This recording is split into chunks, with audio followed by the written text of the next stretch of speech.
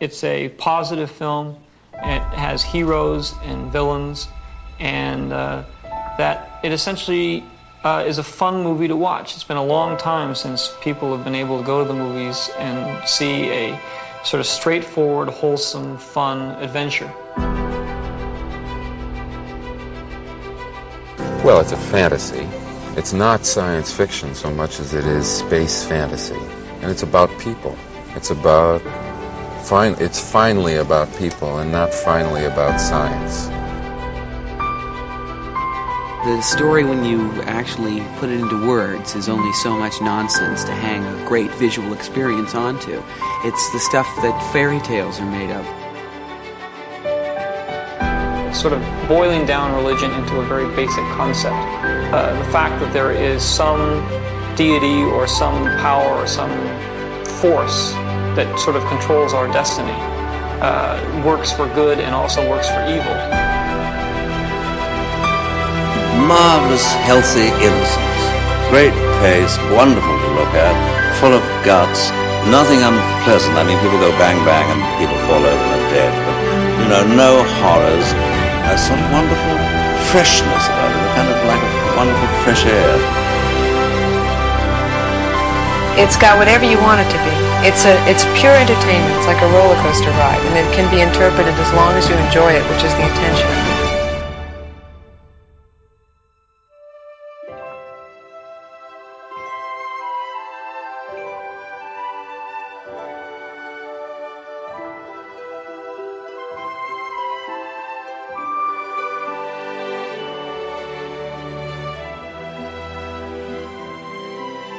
Hello, welcome back to Generation Skywalker. This is the current Those Old Fossils episode. Joining me tonight, I've got Mark Daniels. Good evening, Mark. Good evening. I've got a feeling our topic tonight, you're probably someone I know is going to have quite strong views.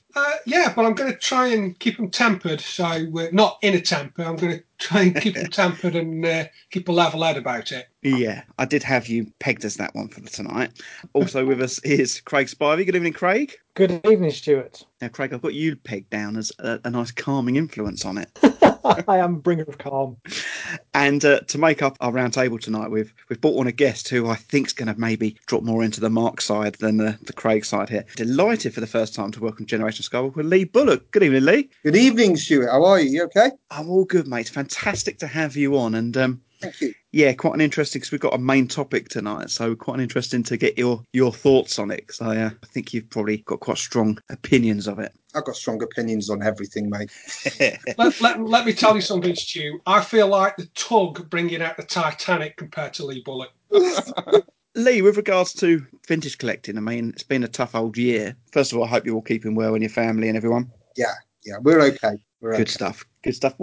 How has your collecting been during the last year? Is it still moving, or is it kind of ground to a halt? To be honest, I go fairly slow anyway. I don't go hell for leather on my collection, sort of to that point. So I'm quite considered on what I get for the collection. I've been concentrating on quite a little bit of non-Star Wars stuff. So I've been doing Gen 1 Transformers here and there.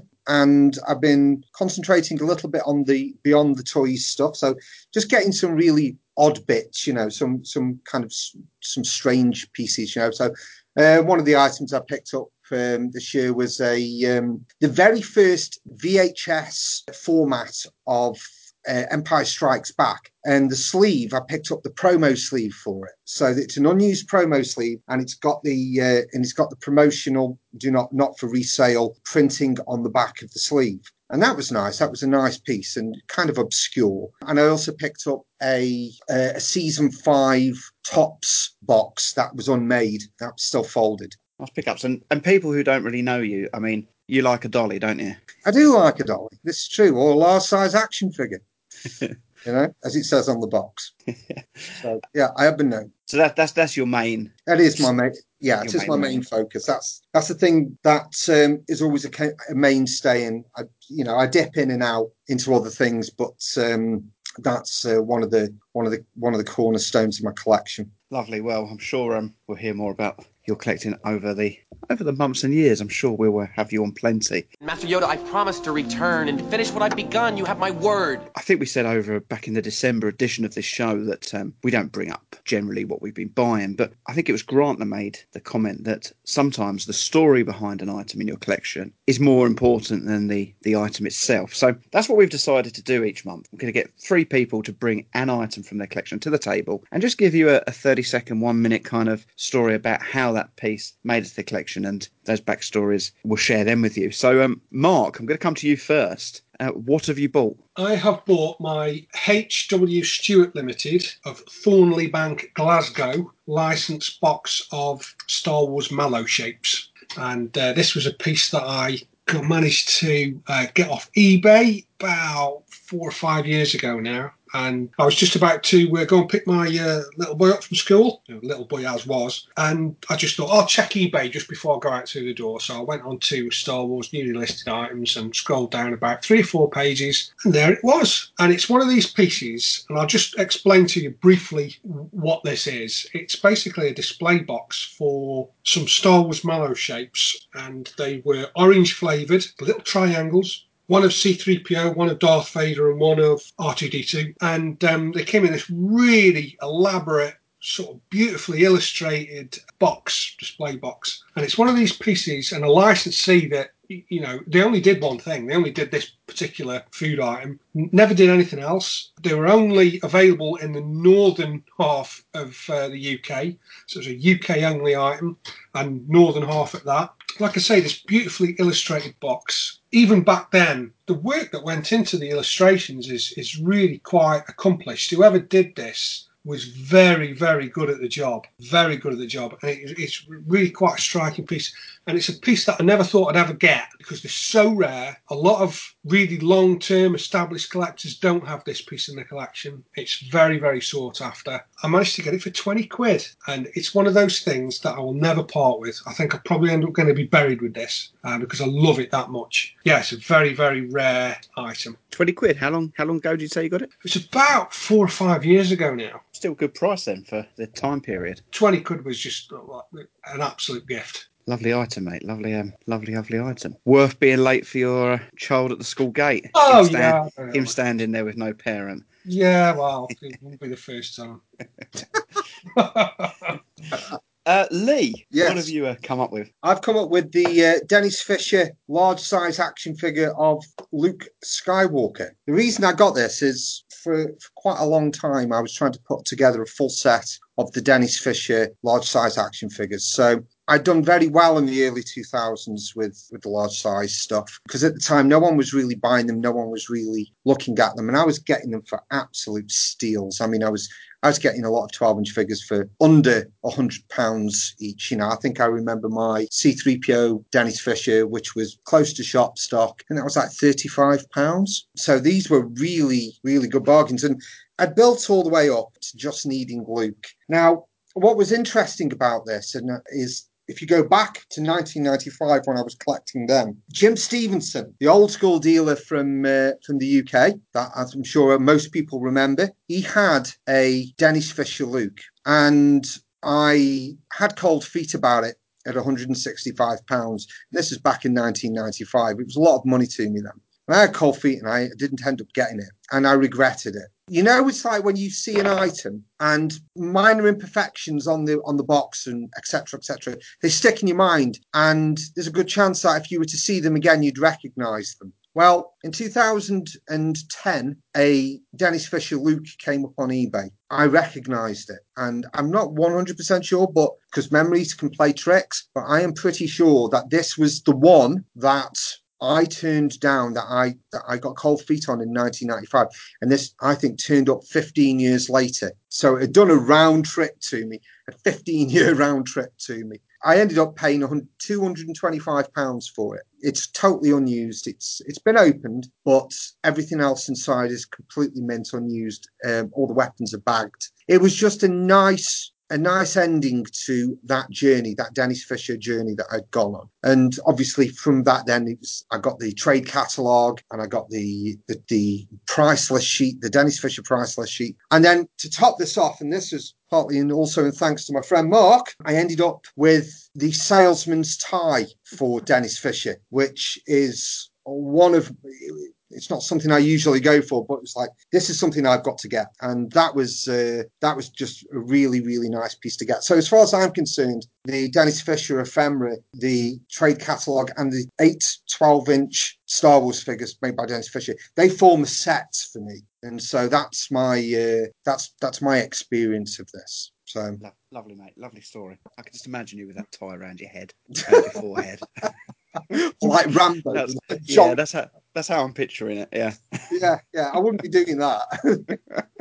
Craig. Yes, I'm going to bring to the table Ben Kenobi pencil case by Helix. I don't think I've ever told this story. This is the story of how I got into Helix and stationery, which was quite by accident, really. So I'm going back to the kind of late 1990s, and I lived and worked in Coventry, and a shop opened which sold stamps and coins and sort of pop culture memorabilia. So I would go to this shop every kind of payday, every month, and I would treat myself to a figure that I didn't have. And this became a regular occurrence. It was something I used to look forward to. I saw an opportunity because this guy had set up dealing, like I say, in kind of a broad range of collectibles. And I had my childhood collection of stamps, right? So growing up in the 70s, invariably you'd get an album for Christmas and Auntie would buy a stamp album. And I kind of half-heartedly would, collect stamps. And it would come and go in waves. But I had what I thought was quite a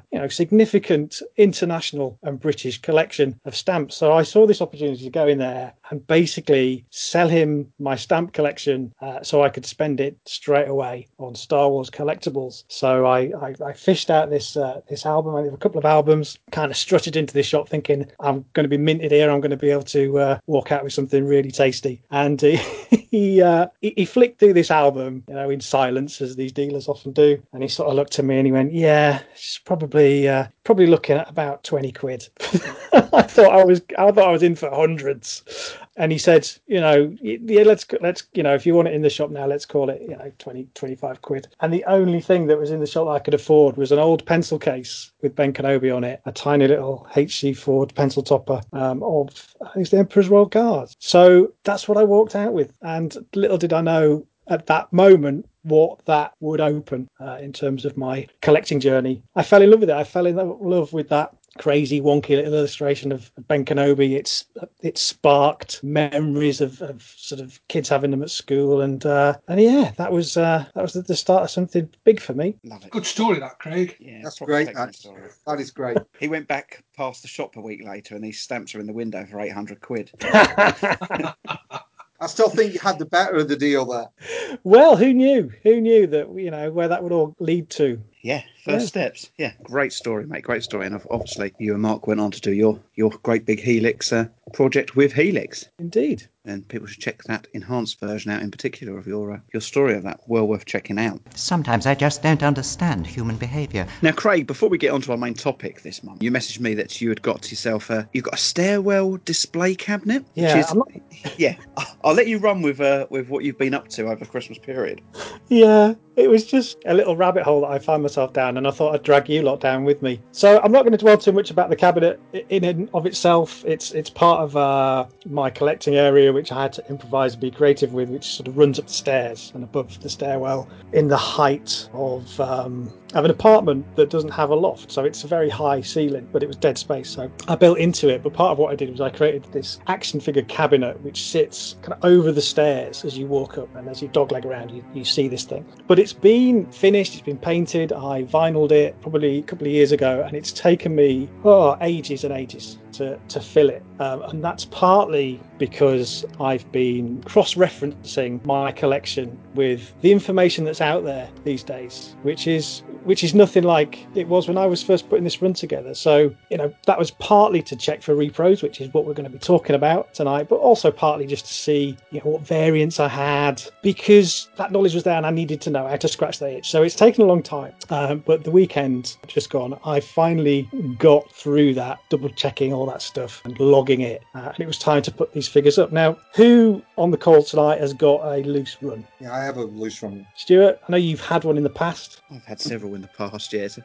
It's about half full again. It's getting there. Mark? No, I got rid of mine. We've all had one at some point, and I imagine when you've had it out on display, you've put it in what is the collecting convention of release order. So starting with the first 12 and then running up to the last 17 or 15 UK collectors, which is it's what we all accept. People make those cabinets, don't they, with the little gaps, and you fill them in and they've got little coloured squares behind them, and that's kind of how it's done. But casual observer looking at that makes no sense whatsoever, because these figures were released out of order, and I think Luke Stormtrooper is the sort of shining example of that. But what I wanted to do to book that trend is to put them into movie order release, so order of appearance, if you like. And it threw up some interesting things, and some of the decisions, some of the places I put these things, I think are open to interpretation. But I wanted to just go through it with you, see if you agreed, see if you'd have put these things where I've put them, but also highlight a couple of unusual things that I've never noticed before until I went through this exercise. So are you up for that? Mm-hmm. Good. Yeah, absolutely. All right, so I'm not going to make this into a super long quiz, but starting off, first character who appears on the screen, C-3PO, closely followed by R2-D2. We see stormtroopers blasting through the door in the Tantive and the boarding scene, and Vader follows. So that all happens. So the next character to appear after Vader is Leia. We cut to Leia, and we have the scene with her and R2 and her evading capture. But then there's another character that comes in. Any guesses out of the whole of the 96 who I might have put in this place? Feel free to grab some reference, grab a card back if there's one. Imperial Commander. Yes. Yeah, I would have said that, yeah. Absolutely. So they're in the boarding party, and they are there now. Off the card, he is a generic commander. On the card in his Empire card, is it General Viers? He belongs somewhere else, but in a loose run, that's where he goes. So from that scene, we are with the droids on Tatooine, and we've got a Jawa, and we encounter 3 more figures very early on that didn't come in that first 12. Power droid. Power droid's 1. Death Star droid. Yeah. There's another. R5D4. And R5 is the third. So while he's down as the Death Star droids, the card back and the fact that he's silver makes that character the droid that's in the Sandcrawler. You see him first, then you see Power Droid, then you've got R5, all in quick succession. Moving on, we meet Luke, we encounter some Sand People, we encounter Ben Kenobi, and then we cut back to the Death Star. Yeah. And we've got who? Death Squad Commander. Death Squad Commander. Yeah, so that's where he goes. Then we're at the cantina. Now, to do this, I obviously got Disney Plus up on the laptop, and I was freeze framing and scrolling through. So in order of appearance in the cantina, there's a long shot where you've got Walrus Man in the foreground. Snaggletooth. Chewie. Oh! Chewie's there at the bar. Then you've got sort of a close-up of Snaggletooth. I think he turns around as Luke's walking in. And then as it's cutting around the cantina, you've got Hammerhead. And you get through all those characters before you get to Han. And then, of course, you've got Greedo. Yeah. So you've got all the way through the movie. Then the most obvious shift about comes because you've got Luke from the last 17 comes right up the front in his Stormtrooper gear, closely followed by him in his X-Wing pilot gear. Then another character from Empire. Oh, the TIE Fighter pilot. TIE Fighter pilot. So they're in the space battle. And then towards the end of the movie, the last figure of all 96 that appears in A New Hope. Imperial Gunner. Yeah. Interesting stuff, I thought, to get to that point. Rattling through Hoth, we see Luke first, we see Han, he comes inside, we've got some rebel soldiers, and then Han takes off his snow trousers, because the next time we see him, he's walking to the command centre and he's got his Bespin gear on. Bespin, Han is right up at the front, then we see Leia, and then we see our first mustachioed rebel commander. Now the next one I think is really interesting, right? So I've got, who do you think? FX7. Not FX7. 21B? No, very close. B12. It's at this point in the movie that R2 starts scanning for Luke. Ooh, yeah. So pop-up sensor scope R2 appears here. But if you look at the figure and you look at the moulding of the sensor scope itself, technically he should go further down in the Dagobah scene. You only ever see that. You don't see the figure with it sticking up. You only ever see it some frogman. The design of the sensor scope in itself is actually the Dagobah one. Yeah, but the card back shows the one that's like a little radar dish. I'm not alone in finding this stuff interesting. Yeah, I've been living with this stuff for years and years, and you go through an exercise like this, and it just throws up different. This is an education, Craig. One thing I've noticed, though, Craig, is that you've kind of not done this with the special editions, because shouldn't Jabba the Hutt be in there? Do you know, my cabinet's not big enough. And Boba Fett. And Boba Fett, yeah. Fett, yeah. This is a despecialized edition. So the two medical droids are next, and then the attack starts, and we've got the ATAT commander. He's center frame, and you've got the ATAT drivers kind of to the side, and he's a little bit out of focus. So strictly speaking, the commander comes first, and all the Hoth troopers. And then we get to Dagobah, and we've got Yoda, and then we've got Luke Bespin. I had to double check this because I wondered whether belt was different, whether he attached the belt later down the line, but he's wearing the Bespin gear on Dagobah. So that's two Bespin figures that we've had so far, and we haven't even got to Cloud City. So technically, it's Luke Skywalker Dagobah fatigues. Strictly speaking, yeah. Strictly speaking, yeah. And it's also interesting as well that the Leia Hoth, as we see it as Leia Hoth, well, all she does is take off a body warmer. That's part of her attire on Bespin. Okay, then we're into the bounty hunters. There is a certain order that these appear. So you see Bosk's feet first, don't you? And then it pans up. And the scene jumps around. But I couldn't bring myself to put them in that order. So I've put them in the order that you always see them. Do you agree with that? Yeah, I think that's fair enough. Yeah. I don't know, Craig. If you've been really, really strict with the rest of the line, and then you've changed it in the middle, I think that's a bit dirty. Do you? I might wake up in the middle of the night with that thought in my mind. If I wake up in the middle of the night, I might text you about it. Yeah, do that. I'll check it in the morning. He really will as well.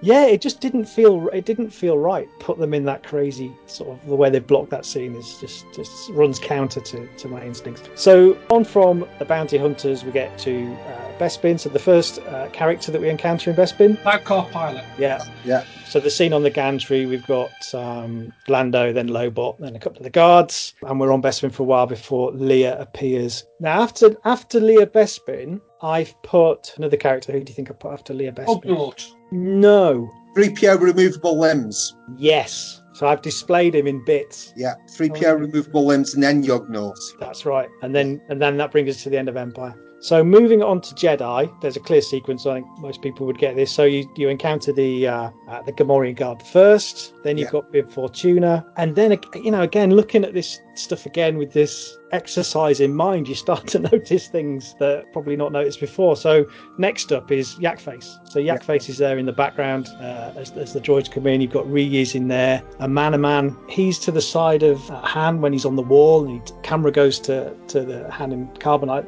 and a Man turns around and looks at it. Then you're into the two droids, 88 and EV99. You've got Squidhead comes in next. Then you get into the main characters. So which of the main characters comes in at this point? Boosh. Yeah. Boosh, yeah. Then Lando Skiff. Yep. Then Han Solo Carbonite. Yep. Then Luke Jedi. There's a little bit where you see Klaatu before Luke comes in. After Luke, it's easy. Is it?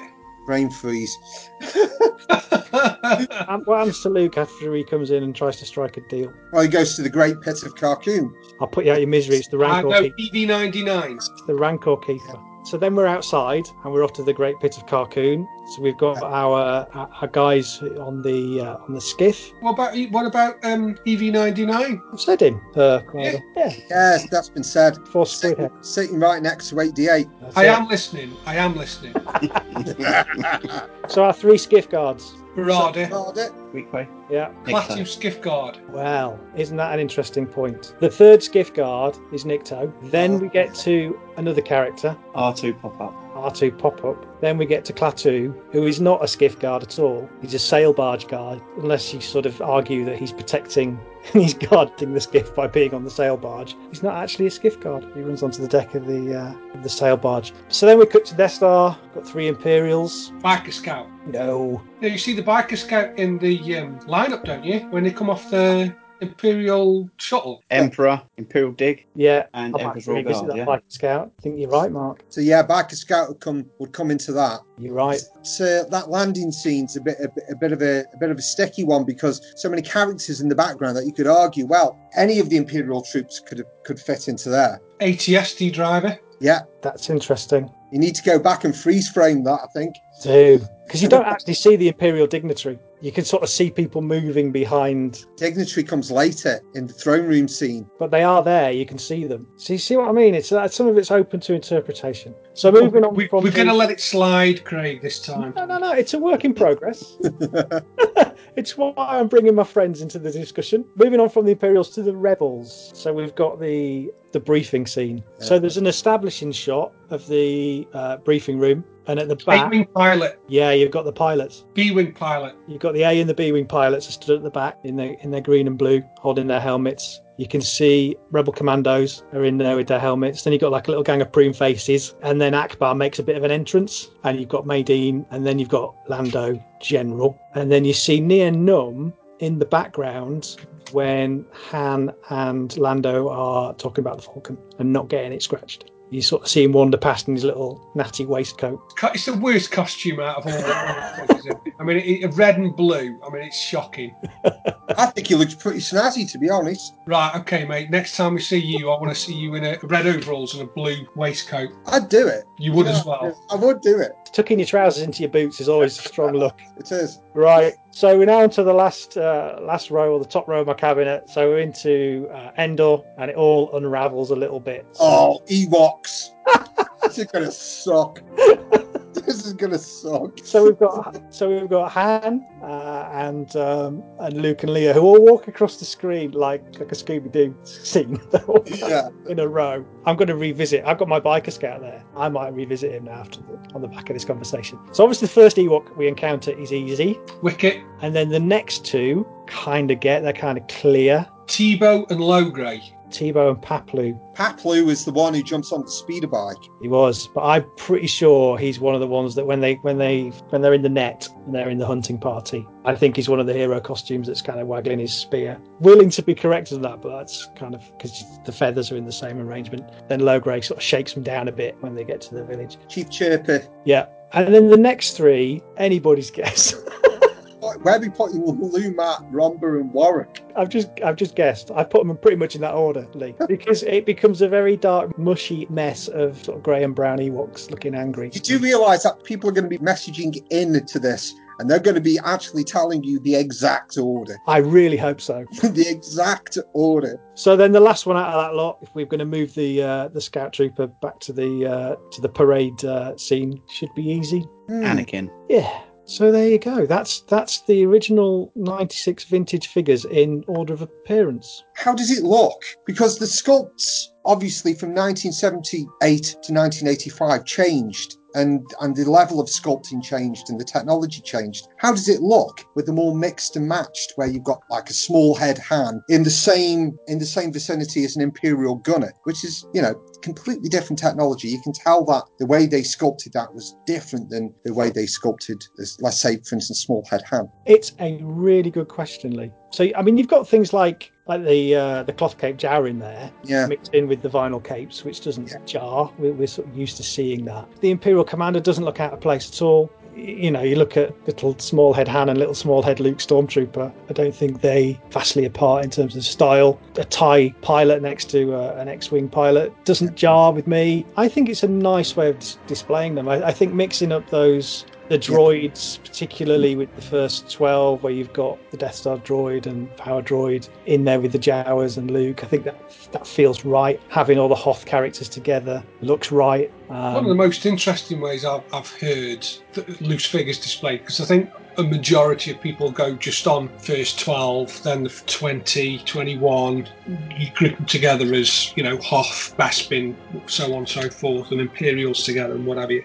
So what you've described, actually, it's the first time I've ever heard anybody display the figures like that, and I think it's fantastic. I'll share some pictures on the enhanced version. What I said about the sculpts, thinking about it, is maybe a bit of a moot point, because if you look at some of the sculpts that were done of the last 17 or last 15, as I prefer them, there were different sculptors for each of for quite a few of the figures anyway. So if you were, I think, didn't Bill Lemon do ones like Yak Face out of acetate, and then you had other sculptors that would come in and do them in a completely different medium, which in itself is going to affect how the sculpt looks. So my question about, do the sculpts actually line up? Like, for instance, you're putting an 85 figure with a 78 figure. Perhaps that doesn't really matter at all anyway on that basis. I've got an interesting fact about sculpts on figures. A friend of mine, his brother used to work at Royal Dalton, as was in Burslem, Stoke-on-Trent. And one of the sculptors that came to work for Dalton's some years ago now was actually the sculptor of a Man-O-Man and the B-Wing pilot. If you look at the figures next to one another, you can actually totally see they were done by the same guy. Amazing. Small world. It's strange that in Stoke-on-Trent, obviously because of the pottery industry, we do get freelance sculptors. There's a good chance that you are going to pull people like that to the area because of it. Another interesting fact is an advertising agency that I used to work for once commissioned an artist by the name of Frank Langford, who is responsible for the Emperor's, the adverts for Palitoy, for the Mail Away Emperor. Oh yeah, Chewbacca and a couple of others. He did a load of work for Palitoy. He did work for the advertising agency that I used to work for, and I uncovered this file with his artwork in. At the time, I didn't realise who it was. Well, I wish I'd bloody kept it now. Yeah, cool. I do think that's a really fascinating way of lining them up. It'd be great to hear other ways of how people have got their loose run. If there's any other ingenious suggestions out there. Colours would be cool, wouldn't it? Colours. People do the bookcases. We could have this every month, Craig. You could change your run. Yeah, because I've got nothing better to do. You do them tall to short next month. Okay. Well, it would be interesting to pass this on to the listeners and see if we can get some examples of different ways that people have arranged their loose runs. Definitely. This is madness. Let's move on to our main topic for the month, and something it comes round so often, seems to have certainly reared its head again in recent times. That is the topic of reproduction. So first of all, before we get into any of the things that we've got noted down tonight to discuss, I just want to know from the outset, from the start, what is your stance on reproduction? I'll come to you first, Lee, being the guest. My stance on reproduction is that I am completely against it. I think it's damaging to the hobby. I think it's damaging to both established collectors, and it's damaging especially to new collectors. I think it's a false economy. I don't see anything really altruistic about the production of these. I think whilst it's very difficult to stop, and maybe there is dialogue there for harm reduction, I do wish they were never produced. It makes your life as a collector quite difficult. Fair point. Craig? Yeah, I'd echo that. I don't have any reproduction items in my collection personally, and it isn't something I would ever recommend or advocate to anybody.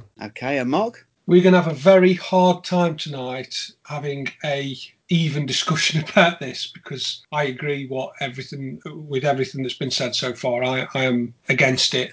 I'm going to try and approach the subject with a degree of keeping my vision a bit wider. But as far as I'm concerned, it's not something that I support. It's not something that I agree with, and I would actively speak out against it. So we're gonna have a right old time tonight. Yeah, because I'm very much in that camp as well. However, I would like us to discuss certain areas of it that maybe we can give a little bit of slack to. Now, with us all being anti-repro, it is going to be difficult, but we will try to give this a balanced argument. Now, I'm pretty sure that many people saw the video that Michael French of Retro Blasting put out what I find in the community at the moment is you've got these anti-repro people who are very harshly anti-repro. Any repro is bad, and people run these groups. You're going to be bad. You're going to be bad.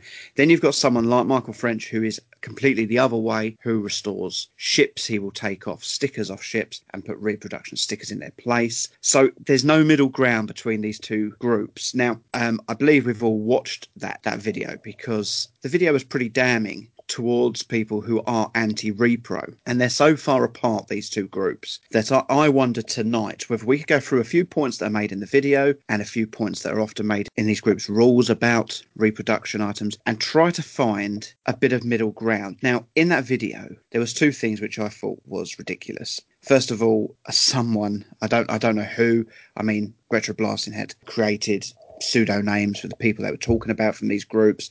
I'm sure everybody who knows these groups could probably work them out, but someone had compared reproduction toy items to World War I, I think it was, which is the most absurd thing I've heard. And also, there has been death threats made towards people who support reproduction items, which I just think that's absolutely ludicrous from thing, and I'm sure we all agree on that. Absolutely. Yeah. At the end of the day, these are toys, and it's not a matter of life or death. And even more so in these times that we're going through at the moment.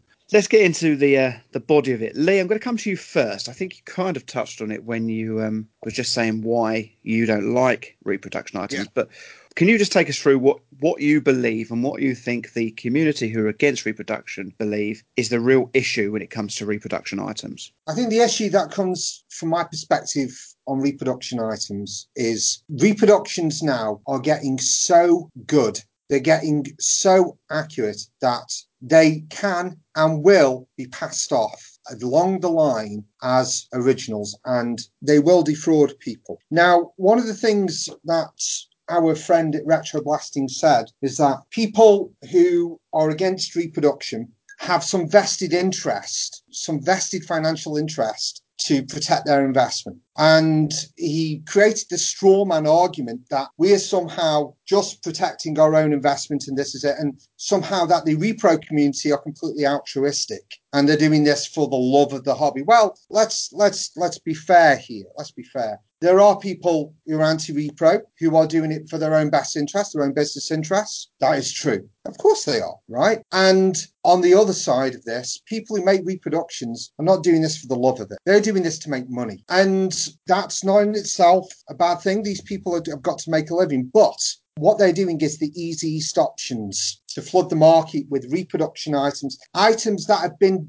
engineered to closely mimic originals. So this isn't a case of that you have an Imperial Gunner blaster that looks the part, that looks really good from 2 feet away. This is one where it takes a skilled eye, a trained eye, to even tell that this is fake. And I've seen some incredible ones where I'm like, whoa, these are the new floating blasters. That's really good. That's really scarily good. And how easy would that be to drop them in? A new collector comes along who wants to collect the original stuff. And then suddenly they get landed on eBay with a bunch of reproduction weapons and it kills it dead for them. They feel the guilt over the fact, well, I've just wasted all this money. I don't have the knowledge to get into this. I haven't got the energy to learn the knowledge, which, you know, as a new collector, you do have that inertia, and bang, they're out the hobby. And that for me is the killer of this. You know, if people want to make cheap alternatives where you're a casual collector and you're happy with just something visual, then keep them made of resin. Don't go making them out of polyethylene, which float. That is my view on the reproduction weapons side. That doesn't even come into what's happening with the figures. I'm just happy that certain individuals are being sensible and marking the copyright markings as they are, not like as they were on the original figures. I actually will applaud that. I will give credit where it's due. And I think the sensible and responsible option of people who are anti-repro is to promote that, is to encourage damn actions. Because one of the things we don't want is this ending up into some escalated war that then damages everybody. Should there, you know, if they want The argument from the reproduction people is that there is room for both sides. Well, if that's the case, make sure there is. Mark, Craig, is there any other things, issues that you come up with that Lee hasn't mentioned? Well, just to back him up on the point about new collectors, I had a friend contact me over Christmas. He's a guy I've known for years. He's not in the hobby at all. He's not a Star Wars collector. And he contacted me on behalf of his 11-year-old son, who is getting into vintage Star Wars collecting, which is a story in itself. And we're going to get young Seth on, and we're going to chat to him a bit more about that. But his specific question to me was about how to avoid repros and how he can educate himself. And I thought was really interesting is that he didn't contact me and say, Craig, can you let me know who's making the best repros? Because I've got my son and he's starting to get into this and he's collecting on a budget. This lad wanted to know. He wanted to know that he was going to be spending his money that he'd saved on the real deal. Are there any arguments against those points? From the offset here, is there any issues here with us that are saying, well, actually, this isn't bad as what we're making out? To me, it boils down to one thing, and that is money. There is the argument that new collectors or even old collectors who have been at this hobby for a long time or just come into it and are looking at the prices of little tiny black guns fetching over £100. You have to question the sanity of it, because it's very, very hard for somebody coming into this or somebody looking from the outside in and thinking, how on earth is a mass-produced tiny piece of plastic suddenly worth that amount of money? And we're talking over the past sort of several years, really, where prices for things have really skyrocketed to the degree that, like I say, the Sabre for a pop-up R2 it's over £250 now, isn't it? It's an obscene amount of money. And you have to say, this is where the repro guys have got their claws into the argument, and this is where they are coming in at. They are providing a service to those who don't want to spend that kind of money on essentially a tiny, tiny piece of plastic. Whether it's original or not, they are providing you with the tools to put together a display that maybe you will be happy with and sit it on a shelf and think, yes, that's absolutely fine. I've not spent a ridiculous amount of money on these figures, and I'm very happy, and my wallet is all the better for it. So I understand that argument. But what you have to say is what Lee and Craig have said. It is very, very damaging to the hobby when the reproductions now are so close to the originals. These guys have really upped their game in the past sort of 3 or 4 years, I'd say. And we are now seeing figures even, that are absolute, and I've seen the yak faces, some of the last 15. And we all remember those sort of one-piece molds that were really badly painted that were selling on eBay or trying to sell on eBay for sort of £30 or £40. They were dreadful. This next generation of reproduction figures, I'm not even talking about the weapons now, they are really quite good. It's damaging. There's no other word for it. So, there is an argument. I understand where they're coming from, but as a collector of vintage and as a person who has a lot of passion for collecting and the wider community, I don't really see any good in it at all. I think from my perspective, what I would say to the people who make these repros is the horse is bolted. The repros exist, the molds exist, everything, these things exist. But will you at least show some responsibility? If you are allowing there to be a broad church of collectors here, the ones who are the more casual and the ones who are the hardcore, if you're allowing that, don't damage other people's collections. Have some responsibility and mark your stuff. Now, I'm happy that the individual who is behind the yak faces has marked them with SLC. I'm happy with that. Okay, that's great. We should encourage that. As responsible collectors, we should encourage that. We shouldn't get this to the point where we push him against the wall and he just goes for broke and just sets the world on fire with this. I think we need to encourage them to be more responsible with these things. Okay, to mark them up. Now, my biggest problem isn't so much the figures, but the weapons. it's the weapons. And this has been driven by the rise in prices. So maybe we also have to take some responsibility for this too. But the weapons that have been engineered to look so unbelievably close to the originals, that's where my main problem stands. Okay, so a nice starting point there. So, right. Before we move on too much, now, Craig, you've been around the collecting scene for a long period now. In fact, I think all three of you have been. I think you can all go back to the 90s to find you boys collecting. Yeah. So, but Craig, is it true that the stance against reproduction items, I mean, reproduction items have always been around, okay? Since the 90s, they have existed. But is it true that it's more of a recent campaign that it's so pushed now that it's reproduction items are bad? In the 90s, weren't they conceived as just another option for the collector? I remember coming across a flyer, and this would have been early 90s, I think. So it was a black and white flyer. It was advertising replacement weapons. Okay. And I have some recollection that there was a connection with Nottingham. So it might have been a Nottingham mail away address or something, but that sort of rings a bell. And this was at a point where I'd brought all my original figures down from the loft at my parents. And, clearly I was missing some guns. And this seemed like a really good solution. There was this flyer advertising these weapons. I admit the appeal was partly the price. I mean, they were like £1 each or whatever. I can't remember, but they were very affordable.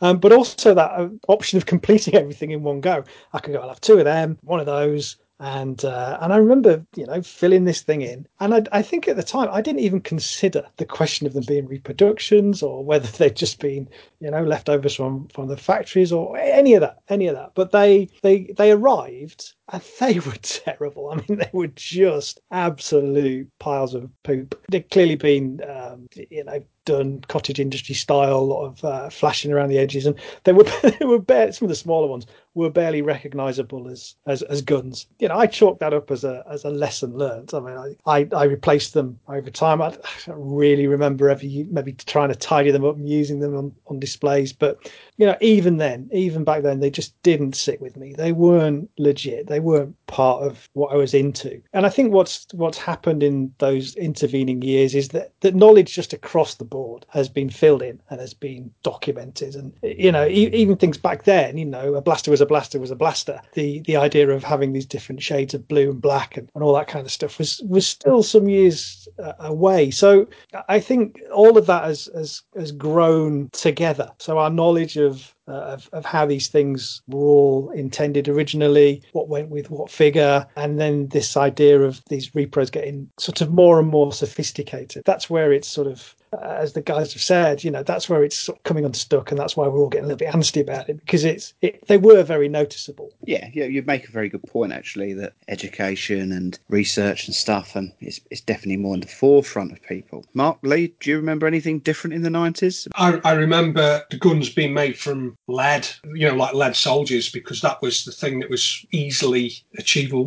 It's strange, really, because back in the late 80s, early 90s, you could still pick the weapons up. There was loads out there. We're not talking about stupid amounts of money for stuff. You were picking collections up at car boot sales and whatever. You were still collecting, you were still seeing figures, carded figures, in shops. At that point, they were still readily available. The stuff was out there. Nobody was buying it. There was a very small group of people that were collecting it. It isn't like it is now, where we've got a huge following for this stuff and prices are through the roof. It was never like that. So it always sort of left me puzzled that anybody would want to go to the trouble of making a really poor reproduction. And I remember seeing it and having it in hand, like a white metal sort of lead Dengar rifle. I was thinking, well, what's the point of that? I mean, the effort involved in producing a really naff version of a Dengar rifle and then selling it for less than what you could get an original for is more or less the same sort of money. It's crazy. I've never really understood the motivation behind reproduction at that time. Now it's a different kettle of fish. There's big money to be made from decent weapons. So back then it was a bit of a head scratcher. My memories of reproduction weapons was they were of such poor quality back then that they almost felt like they were made in someone's garage, and it was more of a cottage industry than the kind of industrial scale that we see now that's been farmed out into Far East vendors. I didn't like them. I wasn't into them. Again, as Mark says, weapons and figures were out there. You have to remember, Kenner and their affiliates produced more than 200 million action figures in their time. When we really talk about this, loose figures and their weapons, in reality, are not that rare. They're really not. Last 15, last 17, they're not rare. They're in demand. And part of the problem is as well, is that people want them now. People want them yesterday. They want to put a loose run together in 3 months. So they're going to pay through their nose and they'll drive those prices up. We've all seen them with the last 15 figures. Now, with a bit of patience and a bit of work and a bit of tenacity, you can put together a loose run with original weapons and you can put it together in a reasonable amount of time and for a reasonable amount of money. Or you can take all this money you've got and dump it into reproduction. And it's a false economy to me. I think if you want to spend the time rather than the money, then you go along the original route, which is what my view was back then. I've seen these reproductions and they were very poor, very poor. As Mark said, some of them were made of lead, they were made of resin, so they were full of air bubbles. I remember having a Stormtrooper blaster for the 12-inch Stormtrooper, and it was made of black resin, and you actually could see air bubbles in the plastic. I actually broke the thing in half, and it was like an Aero. The thing inside was like an Aero chocolate bar. And for me, I was just like, I don't want this. I want an original, so I'll hold out for an original, and I did eventually. And I think that was my view of it. So I suppose the Cliff Notes is I had a fairly dim view of reproductions then, and I was like, this is a distraction. I want original items. I'm collecting original items. If it's just about the loot, then I'll just buy a book with it all in. See, that's where the argument's going to lay, isn't it? Because I suppose us four don't give that balanced argument because we're probably all a little bit more invested than let's say Ned. Okay, we've got a bloke called Ned. He's got 3 children at home and works 2 jobs a week. Okay, all his money goes into the family to feed the family, but he has 20 quid to himself each week. He's not a drinker, and Star Wars gives him a time back to a bit of nostalgia, okay? Yeah. He hasn't got £100 to go and spend on a blaster. So why shouldn't he be able to pick up dirt cheap beaters and just accommodate them with a £5 repro cape or a £5 repro blaster just to make it look to him like it was as a child? He's not an invested collector. He just wants a throwback to when he was a child. And you've just said an argument which I hear a lot, Lee.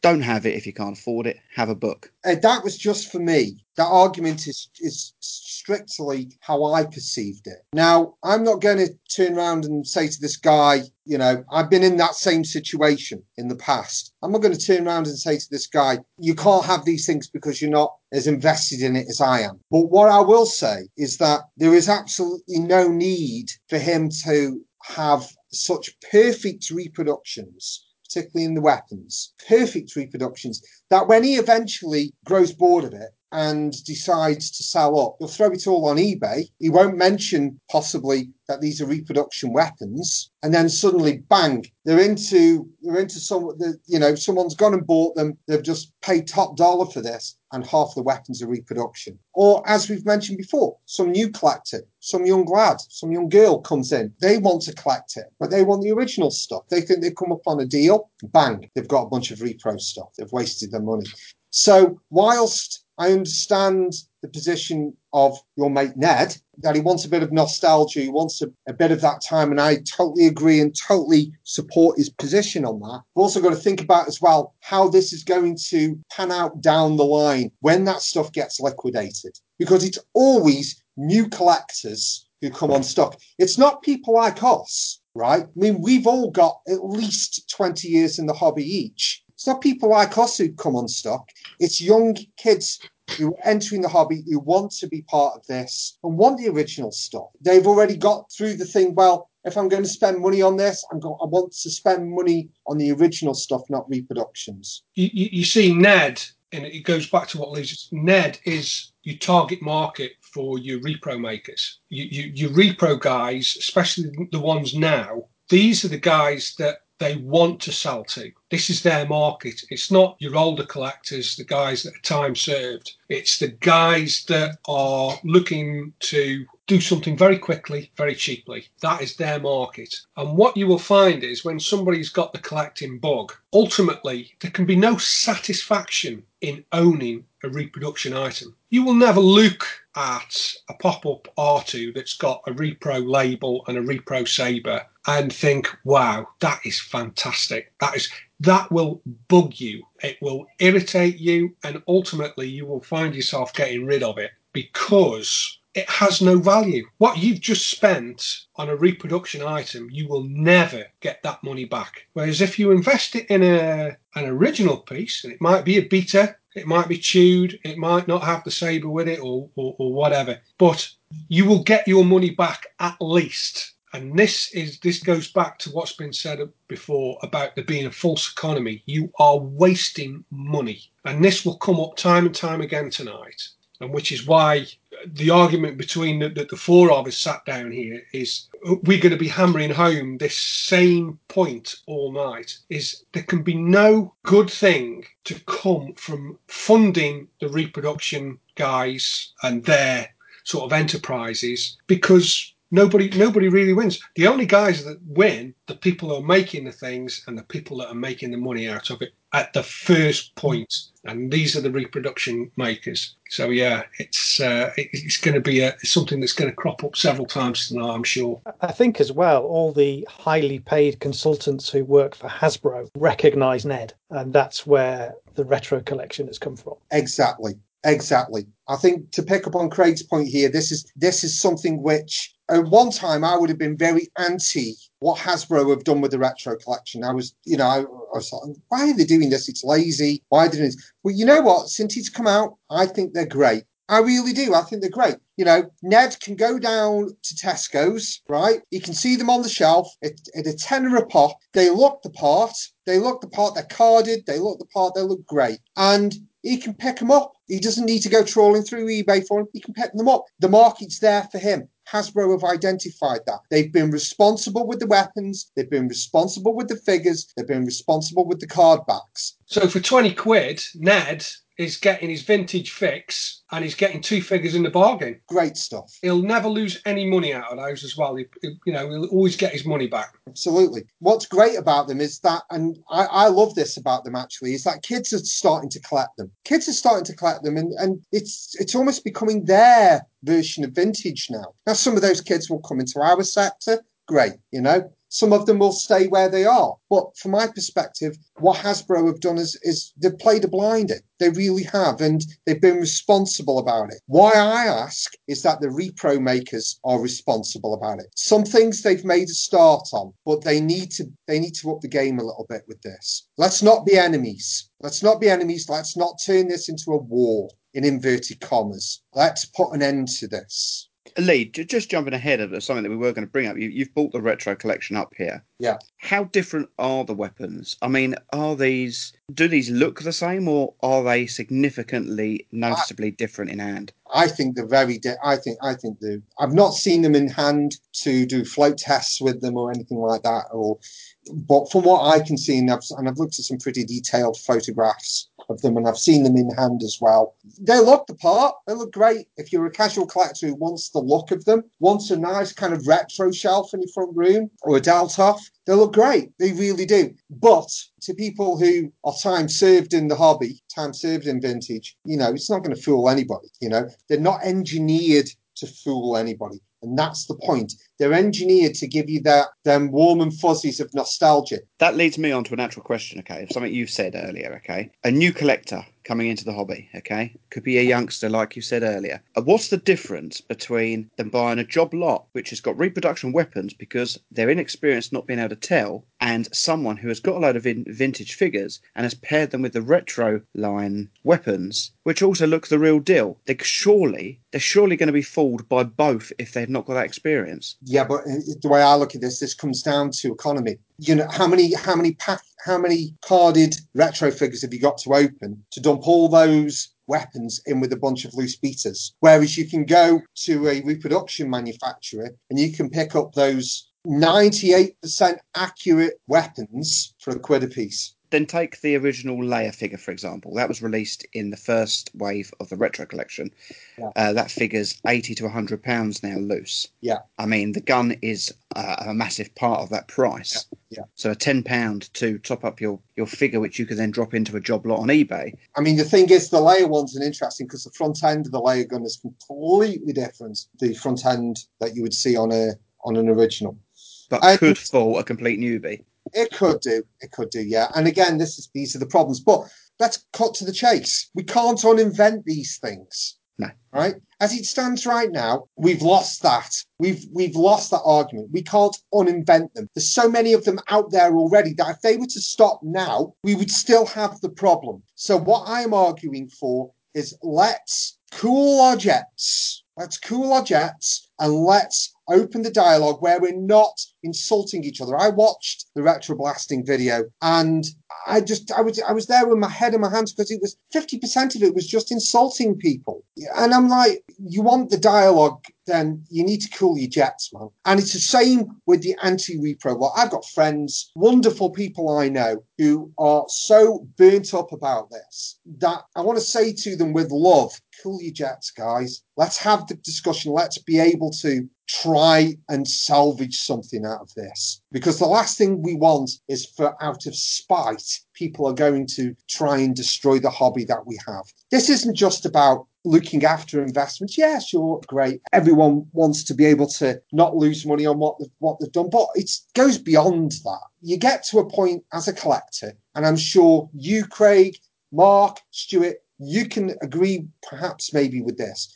You go beyond being a collector and you almost become its caretaker for some, for pop cultural history, for pop culture. This stuff is like disappearing. This stuff is going into landfills, and you end up feeling like, well, I'm not interested in the value because I'm not going to sell it. I'm only going to sell it when I'm an old man. I love this hobby. I love this game, right? I love the people that I work with in this. So what this is more for me is the integrity of my collection rather than the value. The repro guys say, oh, it's all about the value. No, it isn't. It really isn't. It's about the integrity of what we've got. It's the thrill of the hunt. It's the integrity of the fact that we've got like toys that are 40 years old that have somehow survived in mint condition. That's great. That's awesome.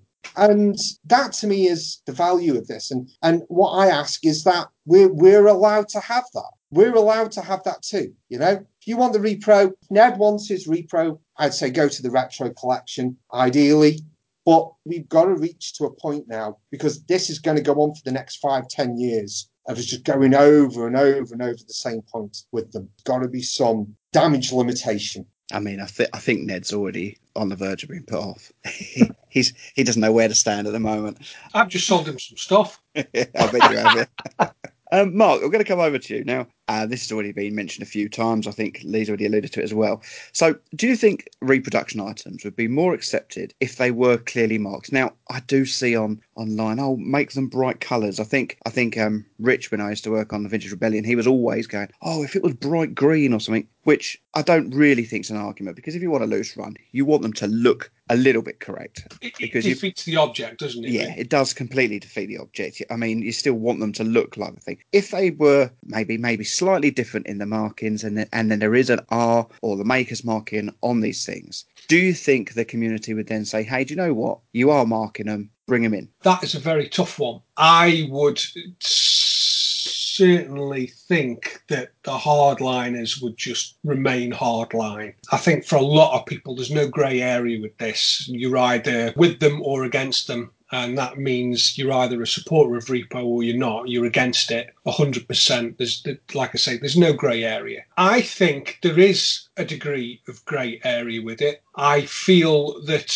there are certain things that repro guys could be doing which would certainly get them a lot of brownie points. And I think Lee alluded to a few of them earlier on. And one of the things that I think where repro would certainly get a lot of brownie points is things like cardboard inserts for boxes, which 9 times out of 10, they're always missing. If these were done with clear markings and done in a different grade of cardboard or different colour, it would still give the box its shape. It would, a lot of people, when they collect boxed items, they put them on top of one another, and certain boxes are more fragile than others. Having the inserts inside creates rigidity, so it makes the boxes sturdier, makes them last longer, keeps everything, nice and tidy inside the box rather than loose and jangling around. It's very difficult to display sometimes.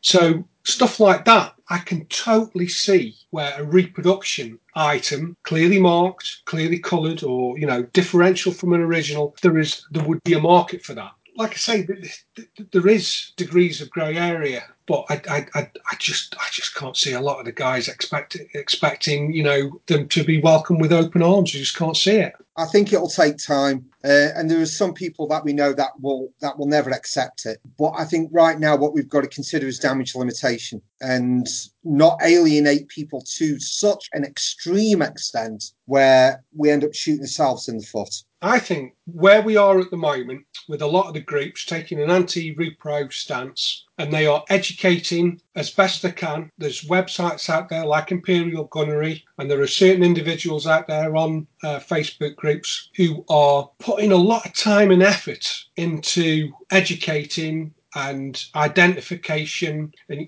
these people really need applauding for the time and effort they're putting in, because they're not getting paid for this. Absolutely. These people are giving their time and expertise freely. There's no excuse, none whatsoever, to educate yourself on what's a repro and what isn't. It's out there. The information is out there, and the people are out there if you need to ask the questions. I feel where we are at the moment with a lot of groups, I think they're getting it right. I think they are engaging with collectors, specifically new collectors who are asking these questions. They're engaging with them properly. They're answering the questions. They're tagging them in the right direction, giving them links to the right websites to educate themselves. I think as long as you maintain that, and you're not just completely whitewashing it and putting it to one side, pretending as though it doesn't exist. The second you mention repro on certain websites or certain Facebook groups, that's it, you're out. And in my mind, these people need to be communicated with rather than just simply banned. I agree.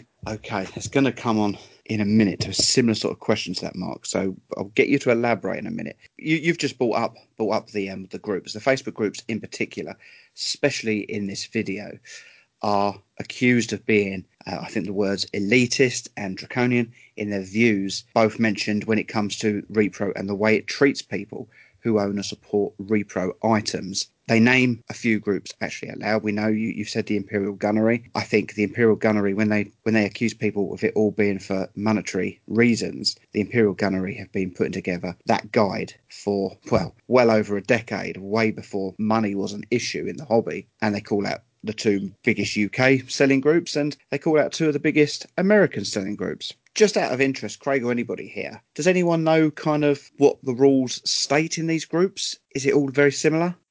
Their stance is similar, but the way they say it differs, and that's noticeable between the American groups and the British groups. I mean, that video that we sort of kick-started this conversation with, it's less of a reasoned argument between the pros and cons of repro. It's more of just a takedown of individuals and where this guy's found hypocrisy, and it's about people. I thought it was very interesting just to look at the rules, because they all take a similar stance on repro, and we've touched on the attitudes of the hardliners, and I think that's why we're discussing this, because it's so inflammatory and makes such drama. But the way they state these rules is very interesting. So I'm just going to read a couple out. So I've got Bespin Prime here, and this is their group rules from their admin. And their first rule is help each other out, which I think is great. And their second rule is be cool. Their third rule is we are a community first. And it's not until 0.5 out of 10 that they mention repros. So their headline for that is customs are cool, repro is not. Customs are cool, reproduction is not. Simply put, in sell customs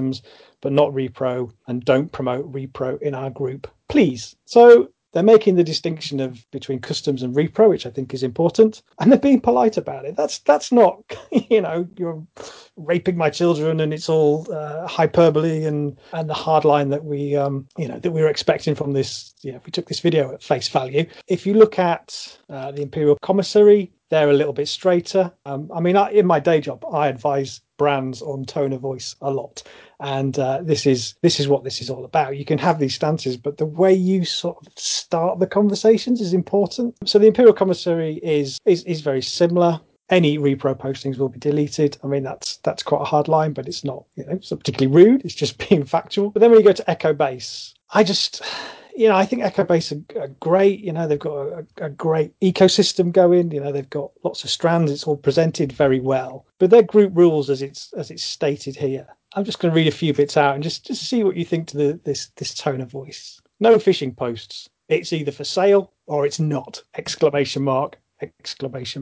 No shit posting. Keep your pictures of Death Star barbecues, Star Destroyer shaped clouds, and other tat for your own page! ! Don't be a dick. Speaks for itself, really. And their last point is no hate speech or bullying. Make sure everyone feels safe. Bullying of any kind isn't allowed. And it's just, I don't know, that rankles me. It's coming at me with a slightly aggressive tone as a collector. So I look at this video that Mr. whatever his name is, Mr. Retroblasting has created, and he's reacting to that tone, isn't he? He's reacting to that attitude and this talk of death threats and this, like I say, hyperbole over repro. So I think, we all share the same view, I think, but how you approach it is important. And there's some nuance there that needs to be appreciated. Yeah. Back to what what Lee's saying about cooling your jets. That I find that as a set of rules, it's neither straightforward or friendly. It's just a little bit antagonistic. Mark, you kind of just answered some of this in your last point, but I will read my whole question again as I put it to you, just in case there's anything that triggers anything different in your response, okay? So in the Retro Blasting video, Michael calls out the groups for their hardline stance on repro. Craig's just named them. I think Bespin Prime, Imperial Commissary, Echo Base. I think Jabbers is also mentioned, and Imperial Gunnery is mentioned for, I think it's more about the person that was associated with the page. And I think there was a couple of other smaller ones, but these are the main ones that they attacked. What he says is called them out for their hardline stance on repro. If people discuss or try and sell repro, they are automatically banned. He accuses certain groups of trying to dictate the hobby with these actions. I don't agree with those views, first of all. When people put time and effort, it's the same as us doing a podcast here. If you're putting time and effort into something, we don't do anything for financial gain. We do it because of a love for the hobby. If they are our set of rules, so Echo Base, yes, they might be a very harsh line, but that is their set of rules. That is their group. They are the people that spend their time, putting their time and effort into that group. So if that is what their rules are, that is what their rules are. You abide by them or you don't be part of that group. I get that, okay? However, there is an argument that these groups, rather than banning instantly, use their platform to educate against the reproduction. I think you've already said that, Mark, and alluded to that, and perhaps include some tolerance in people having them in their collections. I mean, for example, like Ned, perhaps he would maybe be on the ban list for owning these in his loose run. They don't need to allow sales, we get that, and scammers of course should be banned, but is it time to find a happy medium where these items can be accepted to a certain level and controlled within the group, rather than sending these people away to somewhere else where they just breed in that area of the hobby? It's that saying, isn't it, about keeping your enemies close? Because they might not be your enemy, but you know what I mean, with reproduction weapons. Is it better to have them in your group where you can help educate them and help guide them, but give them that little bit of tolerance rather than pushing it away and then buying and selling that stuff on eBay and then causing a wider problem? I think that is already the case with a lot of groups. I understand that when somebody posts up on one of the Facebook groups and there's repro in there, you will always get the odd moron that is just absolutely, you can't have repro, blah, blah, and it becomes a slangy match. It's embarrassing to see grown people become children over what could ultimately be an innocent post. This person doesn't quite understand the level of hatred that a lot of people have towards it. So it is a bit of a lion's den sometimes. But, and this is the big but, and I want to make this point because I think this is important. There's no skill or talent to start in a Facebook group at all. Anybody can do it. You just tap it in, create a new Facebook group, call it whatever. This is what we stand for. Off you go. Invite your friends. And from there, it evolves. But what they are and this is like some of the bigger groups and some of the more successful groups, is they are people's time, they are people's energy and expertise and goodwill that is freely given. Nobody on these admin pages, none of these admin are paid for what they do. And let me tell you something from experience. When you are answering questions from people day in, day out, what's this worth? Have you got this? I want to buy that. Do you want to buy this? Where can I get these from? When you get a dozen of those messages every single day, your tone can ultimately come across quite aggressive. And I understand that. I really do. Don't get me wrong. There are some admin out there that are on a complete ego trip. From experience, a majority of the guys that I know that admin these Facebook groups are good guys. Their heart is in the right place. They are very passionate and very willing to help people. If the question is asked, they will help 99% of the time. You might catch one on a bad day every now and again. That's understandable. We all have them. Believe you me, there are morons in all walks of life. But I think, and this goes back to your question, Stu, is I think that a lot of the groups have got it right. The information that is being garnered at the moment by some of the guys out there, and I'm not going to rattle off names because ultimately I will forget somebody, but the Jabbers, Echoes, these guys are doing good work when it comes to reproduction and identifying and educating. And this is the key word with what we're talking about at the moment, education, understanding what the downfall, what the pitfalls are involved with dealing in repro, buying repro. How best am I able to get out there and collect properly? I honestly believe that a lot of the Facebooks have got it right. Yes, more can be done, but, you know, it's a learning curve. Everybody's in this, you know, reproduction is getting better. The guys doing the hard work on the front line, they are, you know, finding better ways to put together this information and put it out there so that we can all benefit from it. There's no reason whatsoever, if you want to get into collecting, there's no reason whatsoever for you to educate yourself just a little tiny bit before you jump in with 2 feet and start posting up on established groups with established guys and start, you know, coming across like the great I am. It's just not going to work. Take a bit of time, do a bit of research, and go from there. There's no such thing as a stupid question if you don't know the answer. I think the mechanics of the groups make it easy as well, don't they? So I'm a member of the Echo database, and there's not a day goes by where there's something I don't scroll past that somebody flagging something or making a query, and I'm rather than seeking it out, I'm taking that in by osmosis all the time. But what about Ned? He's put together the first 12 and 8 of them have got reproduction weapons, okay? And he's come on and he's mentioned it. Now, these groups might say, hey, you can't do that, you know, that's not the right idea. Well, they're not banning him. But then he disappears a bit. He takes a back seat. Rather than showing his display and getting education, he decides to not post a photo of his collection. Is it time to say, okay, you've got them in your collection, but here's what you can do. Here's a better option. Here's this, here's that, rather than just making them feel uncomfortable. I would love to know. I mean, Echo Base, we're going that because that is the biggest of the UK groups, okay? Echo Base, I don't know how many members it's got, but I wonder how many members there have at least one item in their collection that is reproduction. And I bet you it's a lot higher than what a lot of them will admit. I would totally agree with you.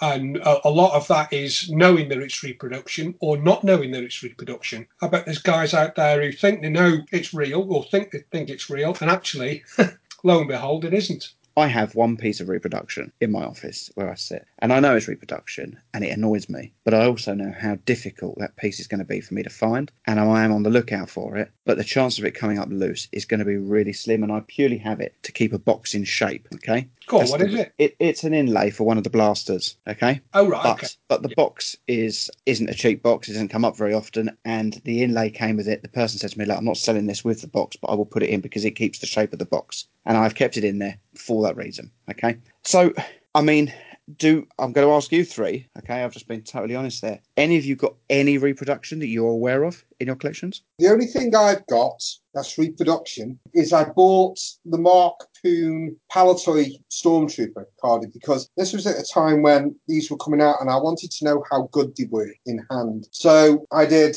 actually figured, right, okay, I need to get one to see how good they are and to see if I've got anything to worry about.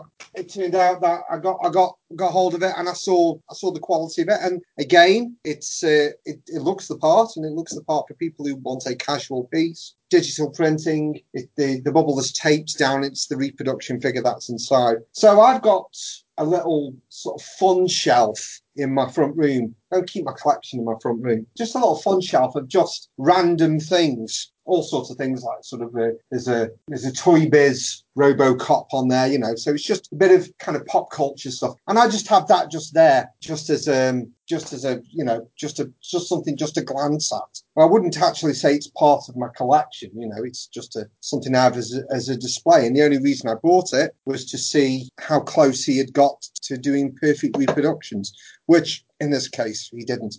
I never think Poon is frowned upon quite as much as other reproduction people in the community. There is a bit of a different backstory there, isn't there? Yeah, I mean, he wasn't mega popular on Rebel Scum. I will tell you now for what happened, but the culture was different, and the view was perhaps a little bit more nuanced than it is now. So, you know, if you looked at his Rocket Boba Fett's, the majority of the repro Rocket Boba Fett's that are out there come from the Mark Poon stable of reproductions. And I can guarantee, coming back to when we were talking about people on popular Facebook groups having at least one reproduction item in their collection, well, perhaps I could posit that they would maybe have a Mark Poon Rocket Fett in there, or the Mark Poon Kit Bashed Boba Fett is in there. You know, so from that perspective, yeah, I mean, you might find some odd bits like this. And Mark Poon perhaps has a subtly different history with the hobby than perhaps some of the more contemporary repro producers. Interesting. I'm ending all of this. The tree, the text, the Jedi. I'm going to burn it down. Now, Craig, I'm going to return to something that we covered in an early edition of Those Old Fossils. And that was I'm sure we'll all remember it, the Kim Simmons book, which was placed on Kickstarter. And it was coming along nicely, getting backed. And then it got backed by The Fans Strike Back, a site which is run by Chris Smith, a known customizer and reproduction producer. And we're going to get onto him a bit later because, again, Retro Blasting defends him quite stoutly on there. But there was an outcry from the community. These same groups, again, put a lot of pressure on Kim, and Kim eventually rejected the money to make sure the community stayed on side. Of course, they are his market. You know, I get Kim's decision.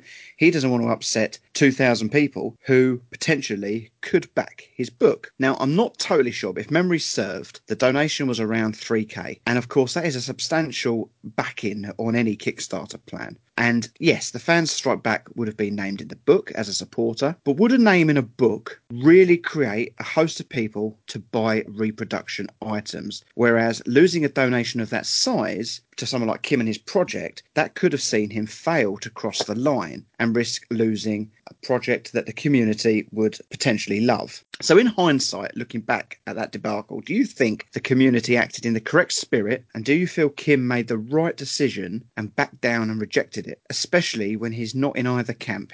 When it comes to reproduction, I don't think he gives two hoots about it. I mean, he's not a collector. He doesn't use repro weapons as far as I'm aware in his images, and he doesn't publicly back against reproduction.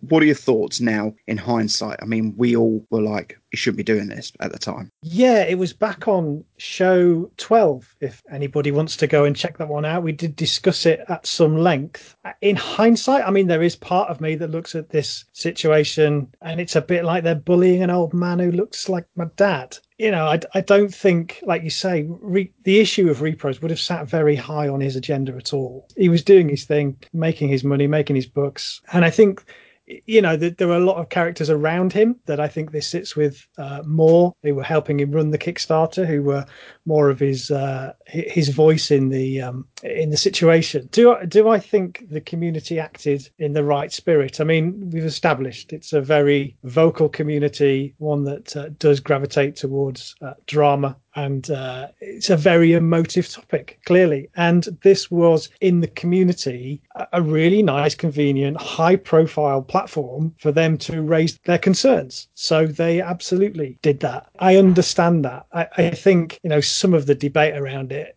as always with these things, it's the language and the attitude that I find over the top. It's not their stance on fakes in the market. So I do understand it. I think it could have been perhaps been a bit more gracious in its approach, but it was what it was.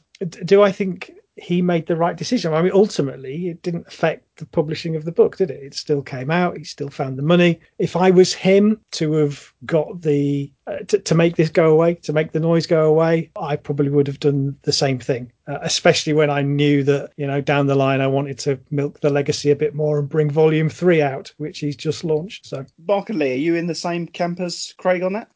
I think it's a very tough one. Essentially, Kim Simmons isn't invested either way in this. He really isn't. He's not a collector. He's a guy who worked on the line 30, 40 years ago. And I actually do understand the anti-repro line against this of dissuading Kim from accepting this, right? Because as it stands at the moment, fans strike back, etc., are causing lots of problems. So there is no platform for them. I mean, one of the things I do agree with is that you should have the right in your Facebook groups to say whether or not repro is allowed to be promoted. And I know from my Facebook groups that I'm in, it's not. And you like Mark has said, you put the time and the effort unpaid into this. You should have the right to say your own rules, and that there's no platform for reproduction. Could this ever be something that is redressed and considered? Well, a lot of that depends upon the actions of the people who make the reproductions. And it also then depends on the individual decisions of those communities and of those Facebook communities.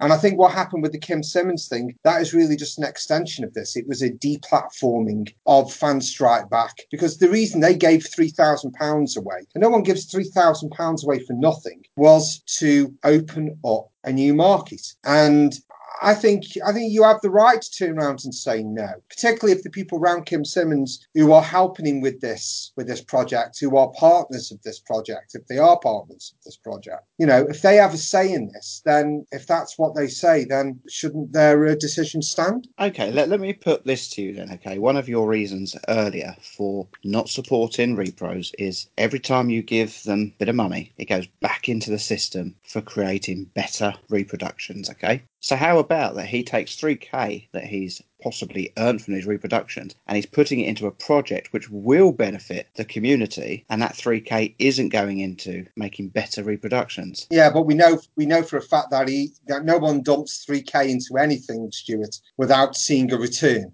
He would always put whatever money back in. That $3,000 would probably, he would spend it on another way to advertise his product. As far as I'm concerned, the way that I look at it is, if it were my book, would I want this guy's money? And the answer is an emphatic no, I wouldn't, because I don't want to benefit from reproduction in that way, and I certainly wouldn't want to think that people who are going to buy my book are going to see me as benefiting from reproduction. And I know what we've said, Kim hasn't got a vested interest in reproduction one way or another. He doesn't care. Ultimately, it's his decision. It's his book. It's his decision. He decided to turn the donation, or refund the donation, and that's completely up to him. I personally think it's the right decision, and if it were my book, I'd do exactly the same. Yeah, like Craig just said, thankfully it didn't affect the outcome of it. In fact, I should think after he turned it down, I would imagine some of the community pulled forces and maybe donated when they wouldn't have done, because he did do the right thing. So, and now we're seeing more come out. So, in hindsight, it was a good thing, but it could have been a defining factor which didn't see it cross the line. But yeah, that's fair enough. Now, Lee, we also saw the community round on Fan4Tracks recently when they posted an interview with Chris Smith, the man behind the Fan Strike Back. Now, So Fanfatrax is a Star Wars site, reports on all aspects of Star Wars, but again, certain areas of the community turned on Fanfatrax, and eventually Mark Newbold had to post a grovelling apology in these groups stating that he didn't realise the upset it would cause, and they then removed the article. Fanfatrax were then attacked by the masses from the repro supporting side, basically the opposite reasons for the anti-repro side, saying, you know, you're a Star Wars site, you're meant to cover all bases. So do you think this was fair to put Fanfatrax on the spot like that when they are purely reporting on the whole of the hobby, not just toys, everything from movies to slippers to, you know, anything at all? Weren't they just covering the hobby and doing what they are meant to do? Journalists in all walks of life are lobbied by special interest groups. Okay, we see it in politics, we see it in mainstream journalism. They're always lobbied by special interest groups. The editorial decisions that they make are theirs and theirs alone. If Mark Newbold decided to remove that content, then that is his decision and his decision alone as an editorial decision. He chose to listen. It's up to him whether or not he listens to any of those special interest lobby groups. And that is basically what my view of this is. So whether or not he did the right thing to remove it or he should have kept it up, that's entirely his decision as the editor. I do find that was a different scenario to something like the Kim Simmons book. Yeah. I did think to myself, well, I didn't read the article. It was taken down before I'd had a chance to read it, so I don't know whether it was praising what the Fan Strike Back produce or whatnot. I'm not sure what was in the actual article. At the end of the day, that editorial decision is Mark Newbold's. It's no one else's, and it can be lobbied by anybody. He was in a no-win situation, wasn't he? He got lobbied by the anti-repro, take it down, the other side have a pop, and you're just like, well, you know. So both sides have to respect that editorial decision. I'm going to come over to you, Mark. Now, I know we've already had Lee's opinion on this, but one accusation made from the video and from the repro loving side is that the people that are heavily pushing the anti-repro stance are heavily indebted in the hobby as traders. We know that he was pinpointing to someone linked with the Imperial Gunnery, someone that was linked with the Imperial Commissary, in particular on this accusation. By forcing out reproductions, it keeps the prices of the originals extremely high. So as traders, they're getting what they want. Although one of the sellers he's accusing of, which I just mentioned a minute ago, did a lot of the legwork on the Imperial Gunnery way before these prices rocketed. Do you think there is any truth in these accusations? I don't think so. I think when you make comments like that, I think you do yourself a disservice, and I think you end up shooting yourself in the foot. There would have to be a lot of time and energy and money involved in a group of traders coming together to organise what effectively would be a cartel, to almost like the diamond industry, basically keeping the prices artificially high for something really and truthfully would be very, very hard to control. I mean, this stuff exists in vast numbers outside of, there's hundreds of thousands of these items in all places. There isn't like a magical mine where this stuff is coming out of. This stuff is everywhere. And in order to keep prices artificially high, you would have to have an incredible amount of control in order to keep those prices high. I mean, traders don't dictate prices. If a trader puts a price on something and it doesn't sell, that's not the trader dictating a price for something. That's a collector. That's a buyer. They're the ones that are in control of the prices. If it sells for an item, well, then it sets a precedent for other items to sell for a certain amount of money, as we have seen recently with certain last 15 figures, last 17,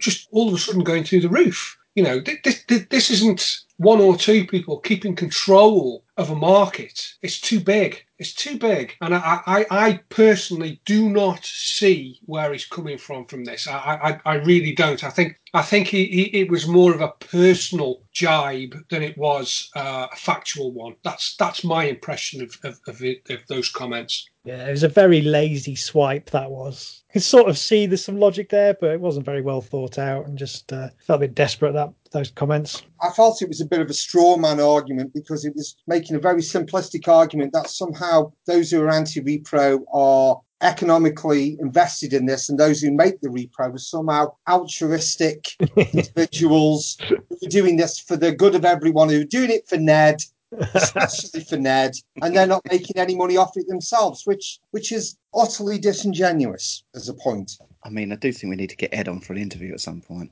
Is his name Ed or Ned? Ned. Ned. We need Ned on. So I think we all agree with that, and I think we're all right there. I think it was an easy shot. I think we're all in the same camp with that. Now, I want to have a look at a handful of the main creators of reproductions. Let's just talk about what we know about the Fan Strike Back, because Retro Blasting really defend Chris Smith on this video. So first of all, what do we know that the Fan Strike Back? So if we go to his website, I'm not going to advertise that on here. Straight away on the opening screen, you have Star Wars, G.I. Joe, Transformers, He-Man, all advertised. When it comes to Star Wars, we'll get to accessories in a minute, but on his main page, he does a custom bantha. I think that's acceptable. All agree? Yeah, I think that's produced. Yeah. Yep. And then he does a carded collection run. So they're all set out like the Power of the Force. We've got EV-99 on a card, Stormtrooper, Boba Fett. This is where it starts to get a bit muddied, isn't it? Right, he's got a slave Leia. We know that figure wasn't created for that. Let's look at EV-99 then. So what does that going for now?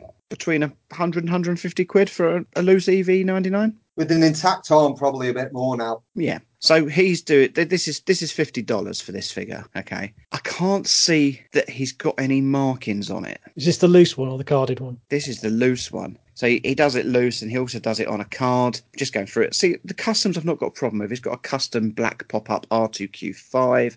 He's got a custom Shadow Trooper. I mean, they weren't released. There's not a problem. But he's then got like custom carded Uzai cards. Now, I'm not sure the range that was out on them, but they look familiar. So I think they are probably reproductions. And then if you click on Star Wars and you go to accessories, I think this is where the issue is. So again, there's a third leg for R2 and all that kind of stuff to make that different. But you do have Luke's Stormtrooper helmet, replacement or reproduction it's got on there. Again, it's not a lot of money. You're talking $10 for it, but no sign of it being...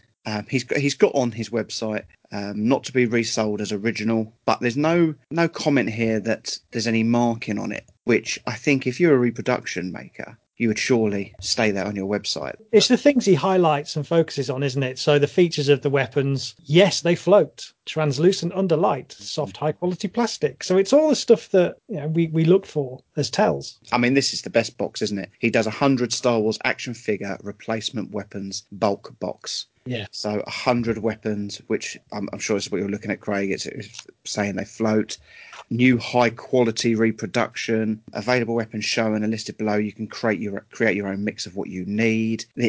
When you look through his list, there is literally everything covered there, near enough. So he's literally producing any weapon you need for your collection. You can buy double telescoping lightsaber replacements. I mean, there's just little things, but that's not all about Chris Smith. That's by the by. We know that he produces these things, and some will argue that they're customs. He's calling them reproductions on his website, so he's not trying to hide that fact. This chap has got a shady past, hasn't he? He used sales websites Gumtree and Shpock, as well as Facebook, to sell fake football kits. They were counterfeit football kits, but when his house was raided for this, they found 70 boxes containing more than 2,000 of these items. I don't want to go into too much about that story, but that just gives you a bit of background about this stand-up bloke who Retro Blasting are defending. So clearly this is where he focuses on. So that's your first person we're going to look at. Okay, and you can see why the community have an issue with someone. That's just two areas. I'm sure if we dug deep on him, you find all sorts of things. But for being convicted of something like that, I think straight away puts him in a shady light, and I can understand why he is banned from many of the groups. Ultimately, it's criminal activity, isn't it? Ultimately, when you actually get down to the bottom line, it is, and there's no question about it. There's no grey area, black and white. It is criminal activity. You are infringing on copyright. You are not paying a license fee. You are profiting from somebody else's intellectual rights, intellectual property.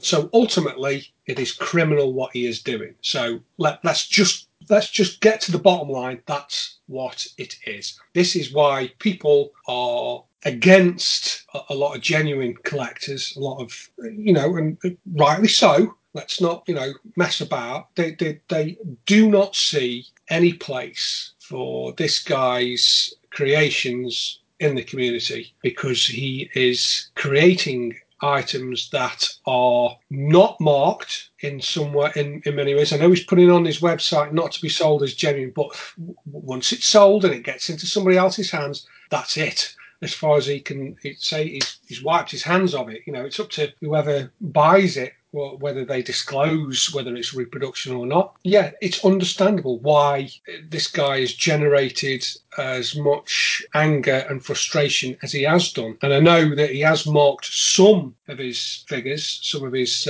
last 17 figures. I think Lee mentioned his yak face earlier. And yeah, I can see why there is the anger around the guy. I really do. Exactly. And you're right. I mean, it is just counterfeiting more goods. And if Hasbro wanted to, they could probably take the bloke down quite quickly. Well, this is the other thing that amazes me, is that this guy has got what seems to be quite a professional outfit. He isn't knocking this stuff together in his garage. I mean, this looks like it's being manufactured out in the Far East, and he's buying it in bulk load and then shipping it over and then piecing it together. And I have seen a couple of items close up, so they do look really, really good. He's not hand painting these. These things are really well done. He's gone to a lot of time, effort and money to create this stuff. Yeah, it's not what I would call a cottage industry. It looks pretty professional. So moving on to the next one, Craig, Mark Poon's already come up several times, but can you just give us the back behind him, the backstory? Yeah, I mean, as Lee said already, he's a active customizer since the early 2000s, sort of famous for items that people would struggle to get. So, the rocket firing Fets we've mentioned, and reproduction Vlixes. But I guess one of the things he's associated with more than anything is the Stormtroopers. So he produces like Stormtroopers in black plastic, or they're painted black, and the white ones. And I guess if you pick on the white ones particularly, because they are figures that are more likely to fool people. Although for my money, there's nothing raises a red flag more than a super mint white Stormtrooper. So I think if they're fooling anybody, they're going to garner a lot more attention, I think, if they're super nice, clean Stormtroopers. So I think certainly those people in the know, there's a lot being written. There's a lot of guidance online, particularly good write-up about his work on Imperial gunnery, which flags sort of some of the variants and some of the things to look for with these Stormtroopers. Is he still active? So no. Well, he's not visible. Whether or not he's still active in producing these things, or if he's moved on, that's a different question. In terms of visibility, he's not really visible in the game anymore. Now, Lee, sticking with you. Now, this one amazed me, and I've seen him around. Blue Snagman, obviously, I guess the name does produce a lot of Blue Snaggletooths, but he seems to get a bit of a free pass. And I then found this thread on Rebel Scum, and someone had said, why does this bloke get a free pass? And he went, that's just Todd. He's a nice guy, but we just laugh at him. So just because he's a nice guy, does that give you a free pass to be able to try to fool him? Because his blue snags, in an image, look the real deal. I think perhaps this is me being a bit cynical, but I think there was a bit of a history of people buying legit stuff from Blue Snagman, and they didn't want to muddy that water in the past, and I think that in history, I think that was perhaps why he was treated a little bit more leniently than, let's say, Mark Poon was treated. So basically, what other people,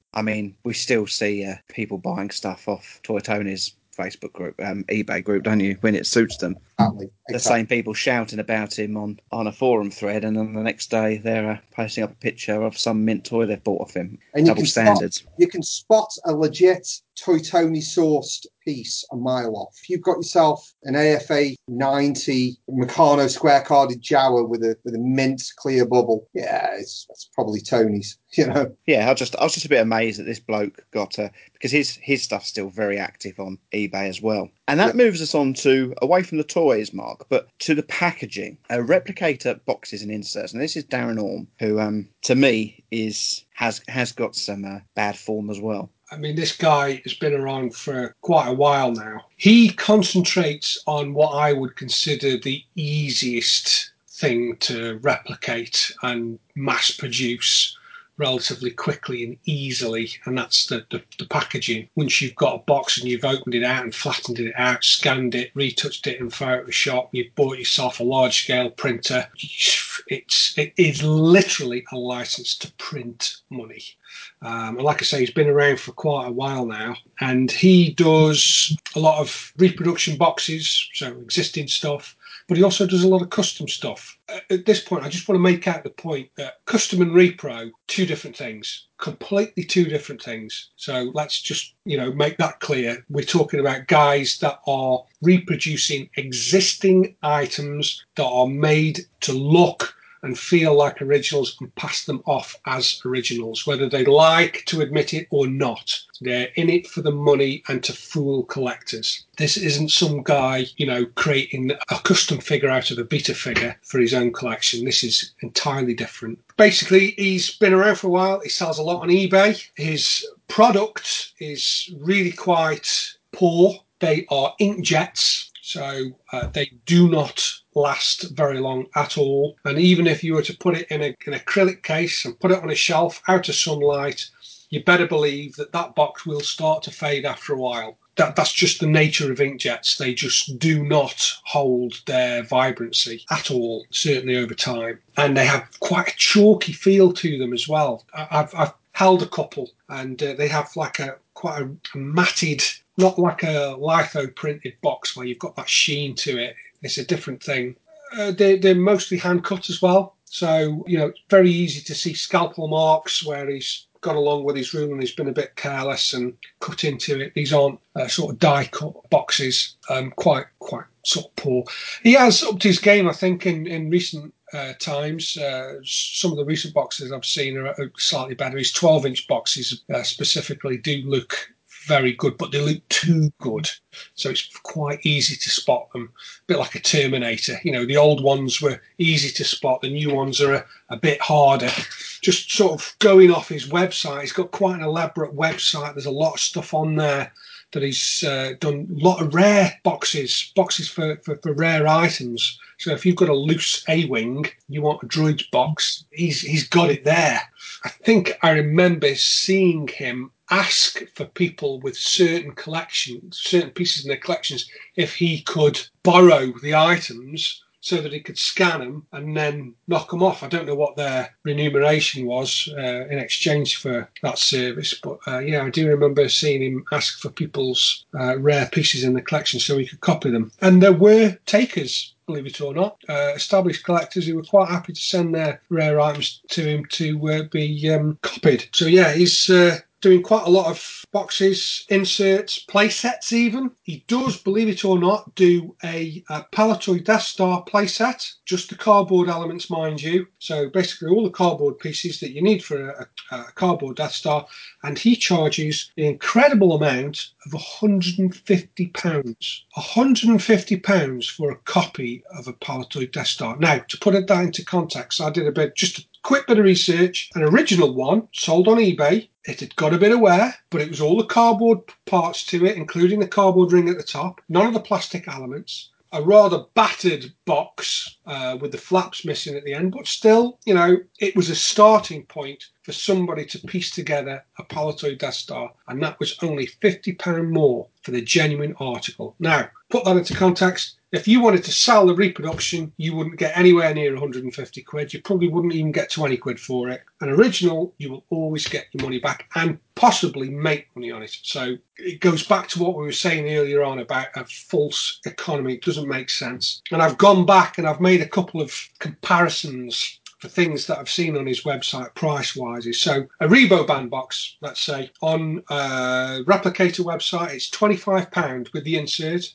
including postage. I found one on eBay in relatively good order. There was no insert to it, but the box was genuine. The flaps were there. There's no rips. There was no tears. It was in good order, and that was £40. So there's a £15 difference there between a copy, which is practically worthless once you've bought it, to an original item, which is only ever going to add value to your original figures. And the satisfaction, knowing that you've got an original piece, rather than spending something that will ultimately look terrible in about 12 months' time because the colours are faded and it's knocked and worn, because you only have to touch these boxes for them to get a fingerprint on them or wear. The quality just isn't there. And again, Snowspeeder with instruction sheet. On the website, it's £35. That's excluding postage. An original one on eBay in good order with the instruction sheet sold for £42. So there's a £7 difference, just a £7 difference between having a genuine one and a copy. Now, if you were to hold those two things up to somebody with half an ounce of intelligence and you said, which one would you rather have? The copy at £35 or the original at £42, which do you think they're going to choose? Of course it's going to be the original one, because you're only ever going to see your money back at the very least. It doesn't make any sense. And get this, right? Get this. An Empire Strikes Back Falcon box, on his website, that item will cost you £60 plus postage. On eBay, recently, I found an ESB Falcon box with the original Star Wars image for £42. That was just the box. There was no toy. It was just the box. £42. That makes his £18 more expensive. So again, this goes back to what we're saying about collecting and about how you collect, and it's worth putting the time in. If you've got the passion for it and you're prepared to learn and run the marathon rather than the sprint, you're going to get so much more out of it, both financially and becoming part of a community and learning, understanding, putting together a collection. It just makes more sense. I don't see any satisfaction in buying a reproduction item like this. None whatsoever. I mean, one of the things I would also like to make a point of is Retro Blasting said that vintage collectors who are anti-repro are elitist. Well, I'd argue that that's incorrect, because if you are collecting on a budget, there is plenty of things out there that are in your price range. Particularly if you're looking at Darren Holmes stuff and you're prepared to pay £60 for a reproduction box. Well, I will tell you now, if you've got 400 quid to spend spare, right, with a bit of time, a little bit of nous and a little bit of patience, I could put you together a cracking little collection that would be infinitely more satisfying than modern produced boxes. It just takes a bit of time, and a little bit of time and a little bit of imagination and effort. That's all it takes. This isn't an elitist hobby. Despite what people say this isn't, there is stuff out there for everyone, for all budgets. You don't have to spend £5,000 on an AFA graded Palatoy Death Star. You can pick one up for 300 quid in a box and it'll be really nice. You just got to look. You've just got to find them. I bought, and Mark will remember this because you were with me at the NEC. Do you remember, Mark, when I bought that Palatoy Death Star for £320? I do. And it was cracking. It was ace. And that's in my collection now. And that wasn't very long ago. That was just a couple of years ago. And there was another one there that was at £800, and it wasn't as good as the one I picked up. You can find them. You can find them. If you've got a budget, don't be scared of it. Just go and look. Go and dig. And that's where the fun comes in. That hunter-gatherer thing. That's where the fun, the thrill of the hunt comes in, because you will find them. I picked up, it was actually highlighted to me by friends at the NEC. You were there, Mark. I picked up a next to perfect Popper Party with the original saber, everything, £150. Now, if you go and buy a reproduction, how much are reproductions? 50, 60 quid, something like that? I don't know. You don't have to spend £350 on a Popper Party. You can find one for 100 quid. You can find one for 150. They are out there. That's the thrill of it. And network. What I'd say to new collectors, don't collect in a vacuum. You network with people. The more people you know, the more people you're friends with, the more your net is widened, and the more people will find things for you, right? You're not on your own. So that to me is the antithesis of being elitist. You've just got to have some investment in the scene. You've just got to have some investment in the community. And this is what this really comes down to with new collectors. Just have some investment in the community, and that you're not collecting in a vacuum. Totally. I would just like to mention a couple of things to do with Darren Orm, because obviously, Lee, we had, it was probably 4 or 5 years ago now at Farthest From, but Yeah. we sat in the pub and we had the display box. I think the feel of it and the way it was printed, you could tell it wasn't a legit item. Yeah, I mean, you looked at the small print, and you couldn't read the small print on the box. No, it was very, very blurry. You could tell it's like a second or third generation scan of the composite of the original. Yeah, exactly. And I know, Mark, you just mentioned customs. You were saying that there's a distinction between customs and some of the stuff he does to his customs. But I'm also aware that you designed a piece and he basically customised your custom, which was an absolute disgrace. They say, don't they, that imitation is the highest form of flattery. Well, I'm sorry, but that just is not the case. No. And it was awful. I was so disgusted by it. I really was. And he'd taken my design and made it cheaper and far more awful looking than I could possibly. It really was as well, wasn't it? He'd taken the character out of it, hadn't he? It just looks so terrible. And you know something? The amount of times I'll see pictures of people's collections, 9 times out of 10, it's Boba Fett collectors, Boba Fett focus collectors, and they have that display in the background, and it really galls me. I think, God damn it. Well, do you know what? It's one of the things I'm amazed at. So I was on his Facebook group for a long while. So when I did a little bit about him and was having a little kind of like nose around, and the amount of people that are on there going, oh, this is brilliant. I can put my figures into how I remember opening them up, and you're just talking about the prices, the difference in them. But people are lapping it up, and he has got, I mean, you just said some people were willing to give him the scans, but he's got scans of everything. He's got all the Bell displays. He's got literally everything, which I also find incredible. And they are marked, okay? They're marked with Replicator or whatever it is on it. But apparently, if you get close enough to him and then request that to be removed, he will print them. Now, I've got no proof of that, but the word is that he will then print them without that written on them. So there is other people out there we haven't touched on. People like Stan Solo, again, quite a up-to-date person who's burning these things. But I just wanted to give an overview of different areas. I do not fear the dark side as you do. I have brought peace, freedom, justice, and security to my new empire. Your new empire? So I want to come on to just looking at maybe areas where reproductions could be considered fine if they were marked fine. We've already mentioned inserts. I mean, a box with an insert helps it keep its shape, helps it display better. I think if it's clearly marked, I kind of see why someone would do that, just to keep the box in shape. One of the areas that seems to get slightly more of a free pass, and probably with reasonable reason, is foams. Now, if you look at the foams on Dagobah playsets, you look at the foams on the Chewbacca bandoliers, you look at the foams on the American Death Star, a lot of that foam is completely degraded, and virtually none of it is intact anymore. Even if you were to buy a shop stock one and open it, Dagobah, you've got a pretty good chance that the foam will be tacky, it will be collapsing, and it will be sticking to the side of the playset, and it will look pretty grim. Is there a reasonable justification for reproducing these? Possibly.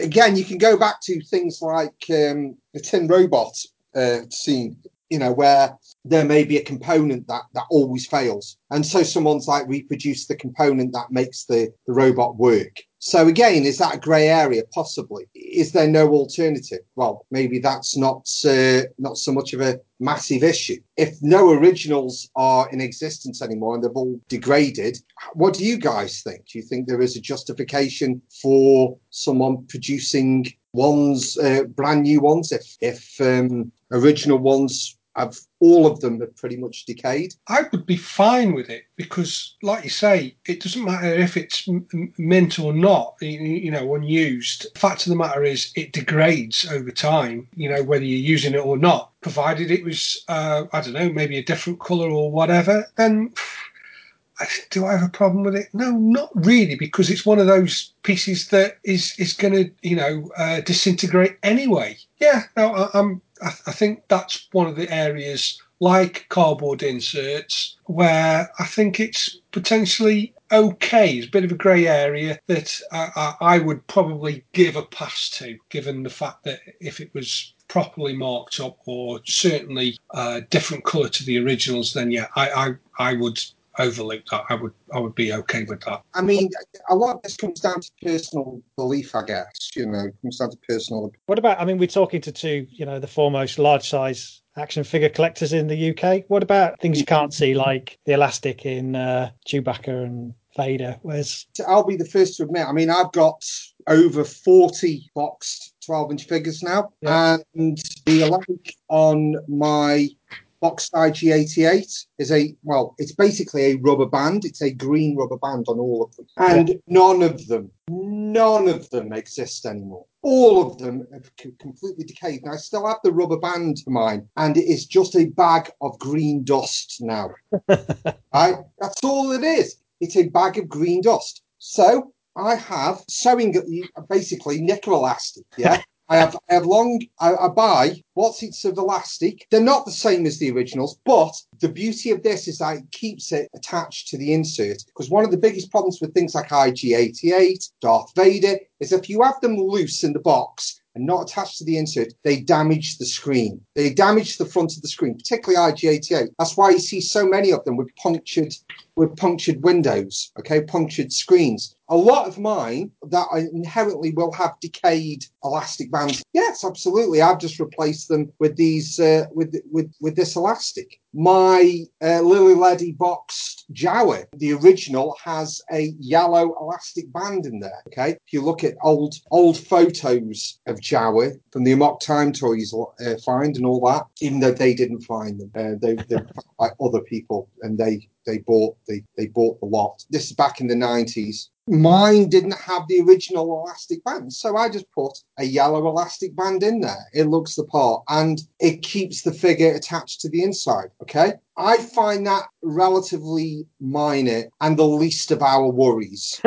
A replacement elastic band to hold a figure onto the insert is the least of my worries. If I'm then faced with a reproduction weapons to IG-88, that's more of an issue to me. If I'm faced with a very good reproduction box, that's more of an issue to me. So if it comes through and it's shop stock and it's got all the original ties, that's great, that's awesome. But when it comes to elastic bands and things like that, they degrade, and I would sooner have it secure than have to rely on a rapidly decaying elastic band to keep the figure in. I mean, I think this is a fascinating topic. I'm going to hit you with three. Okay, I'm going to go round. These are things I've struggled with, my own scruples. A quick yes or no from everybody. Okay.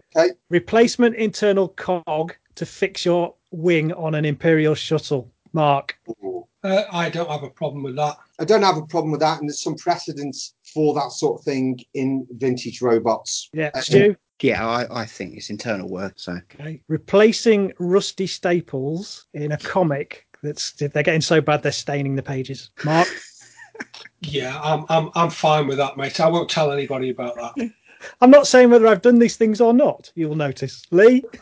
I know people in the comic collecting thing, that's a big deal to them. So I kind of defer to their better judgment. If it was my comic, I'd be reticent to do that. Stuart? I'm going to be honest with you, it's never something that would even come into my conscience that there's a problem. Last one. You've got a beautiful mint Helix pencil, like it's been left out of the factory, but the nib's broken. Would you replace the nib with the nib from another pencil, Mark? The nib? Yeah. What do you mean, the nib? Well, the nib's everything. It's never been sharpened. It's got the factory end, but the point, the little bit of the end is snapped off. You mean the lead? The lead, yeah. It'd be very easy to just nick one from another pencil and just stick it in the top there. Oh, Craig, man, you need to get out.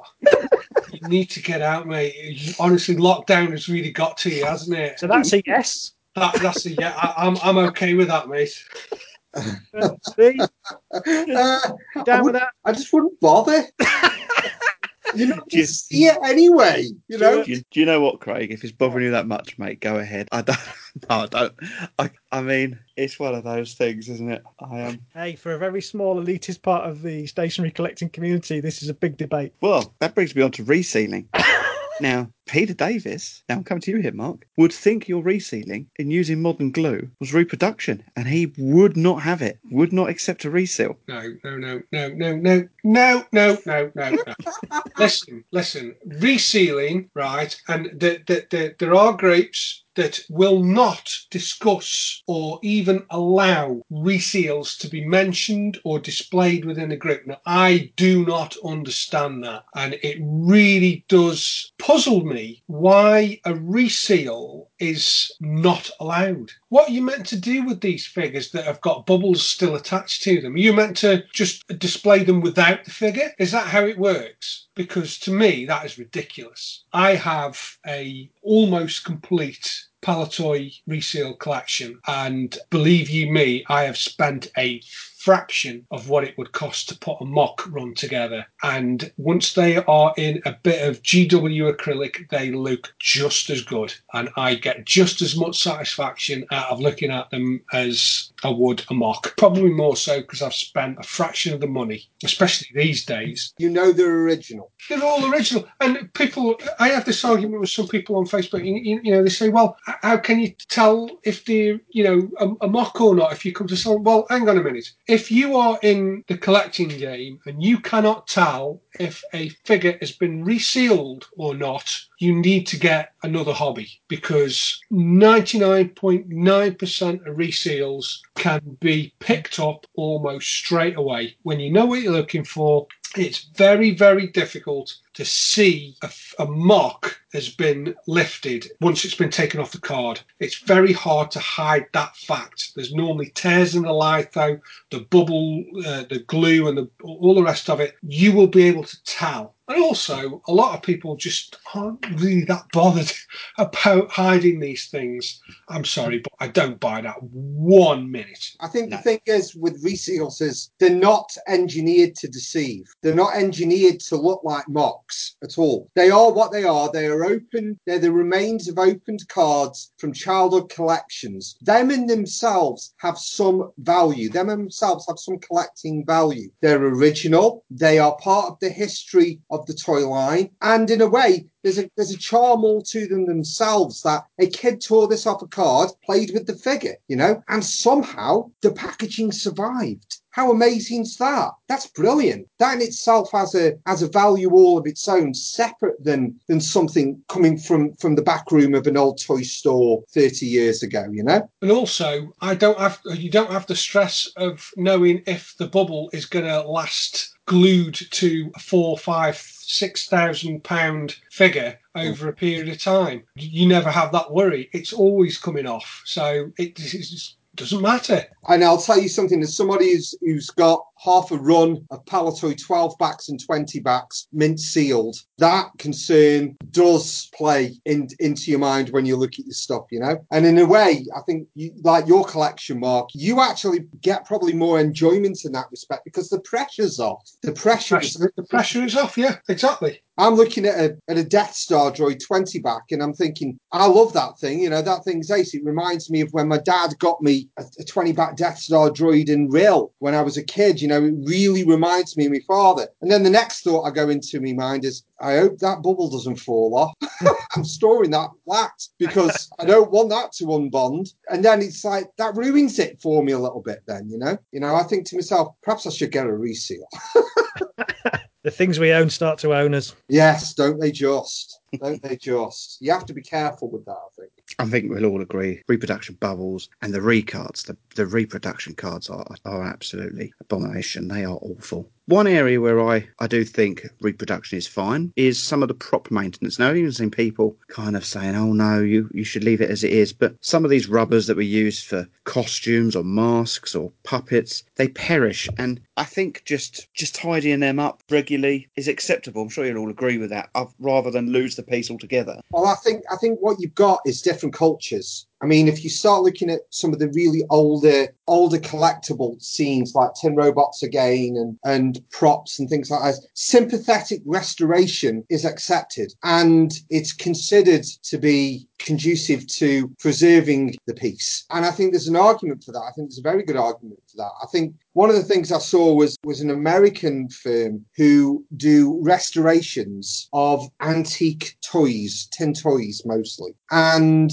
the restoration work that they do on the boxes it's pure artisan. It's pure artisan work. It's absolutely incredible. You can't see how they've done this. And it's all archival. It's all, in theory, reversible. It's the same with posters. They do the same with that. And it's all to make them more displayable. Now, in the Star Wars community, and I'm playing devil's advocate here, in the Star Wars community, that would be completely intolerable. It'd be completely intolerable for that. But you go to props, you go to tin toys, it's more of a nuanced argument. From that perspective, I can understand where the confusion comes in. Can't believe I'm defending him, but where the confusion comes in, where people go, well, if restoration's acceptable in this hobby and it's acceptable here, why is it not acceptable here? It all comes down to cultures. That's how the culture in Star Wars collecting has grown. Different priorities have taken over. Perhaps as time goes on, perhaps as years go on, that culture might change. And sympathetic restoration might be more acceptable as these things degrade. Well, that leads me on perfectly over to you, Craig. Now, many other vintage toy line areas embrace the use of reproduction parts. Action Man and Transformers are both renowned for using them. In fact, I went along to an Action Man event at the Palatoy factory a few years back, and there were just stacks of reproduction boxes and clothings on the stalls amongst the collectors. So a completely different kind of mindset. And these other toy lines are often known to mock and laugh at the Star Wars collectors for their views on the reproduction items, and are often called out to be elitist. And I think it was only in the last fortnight that there was a thread posted over on Star Wars Forum UK by Chris Dawson, who admins a general toy Facebook group, who said other admins had this exact view, and they've kind of taken the mick and laughing at the Star Wars community because of it, because I think there's reproduction in everything, from Masters of the Universe, like we said, Transformers. I know they're often, 3D printing's become quite a big thing in Transformers to get small parts that are missing. So why is it that other toy lines embrace it, that they're as old as Star Wars as a brand? And are we elitist? Are we elitist? It's a very good question. It's fair to say that there are, Star Wars collecting, it's a mature market, but it's not unique in that. I think there's a lot of money involved, perhaps more than other lines, other areas of collecting, but not exclusively. But I think there's something in the numbers. I think it's probably one of the most popular areas of vintage toy collecting. And that means statistically, there will be more elitist Star Wars collectors than there will be elitist Action Man collectors, just by the sheer volume of the people involved. That's going to happen. In terms of what's right for one area of hobby is wrong for another, I think like all of us here, I dabble in other toy lines, and I said at the top of the show, I've recently been examining my blasters with magnifying glasses to check the molds and all the rest of it. And doing that with one eye looking at the Battlestar Galactica collectors, merrily printing out ships that never existed, like there's no tomorrow, and having a whale of a time. Very true, mate. It's very true. And you're kind of going, who's got it right? But I'm in my Star Wars bubble. I did pick the brains of Chris Malbon at Metropolis on this, because he's got years of experience in things that go back to pre-war tin play. And I do see it. I do see the evidence that it is more lax. And his view that while there are a lot of anti-repro zealots, these hardliners in the Star Wars community, it doesn't have the monopoly on them. There are hardline Action Man collectors and hardline Transformers collectors, just as there are in Star Wars. There's just not as many of them. And I think that, every collecting community dating back to whatever people have collected, there'll always be this scale of people who are very, very passionate and take no prisoners and don't compromise at one end of the scale. And they tend to be people who've maybe been in the hobby longer, they're dealing higher end, they've got more money invested in it. And then at the other end of the scale, you've got people who are quite ambivalent towards it, who are just in it to have fun, and they're dabbling and they're playing. And that's transferable. That's a situation that you can overlay in any hobby. I think what's changed in recent years is that all of these groups have got platforms that they never had before. They can find each other, they can amplify their voices. So this quote unquote elitist mentality can permeate and become something that we are tagged with, that we've got this reputation. And I think that's part of it. He said something else that I found really interesting, and I think it's worth just mentioning as we sort of draw this big conversation to a close. But he said it only takes one repro piece in a collection to cast doubt on the whole thing. So this is a guy who goes and buys collections. It's kind of what he does, often high end. And if he sees something in there, like I say, the red flags start to appear. And on both counts, really, if it's there knowingly, he'll kind of doubt the values of the collector that he's dealing with and start to suspect other things, the things he can't see, the internal workings of things. But if it's there unknowingly, he'll start to doubt the knowledge and the passion of the collector. So,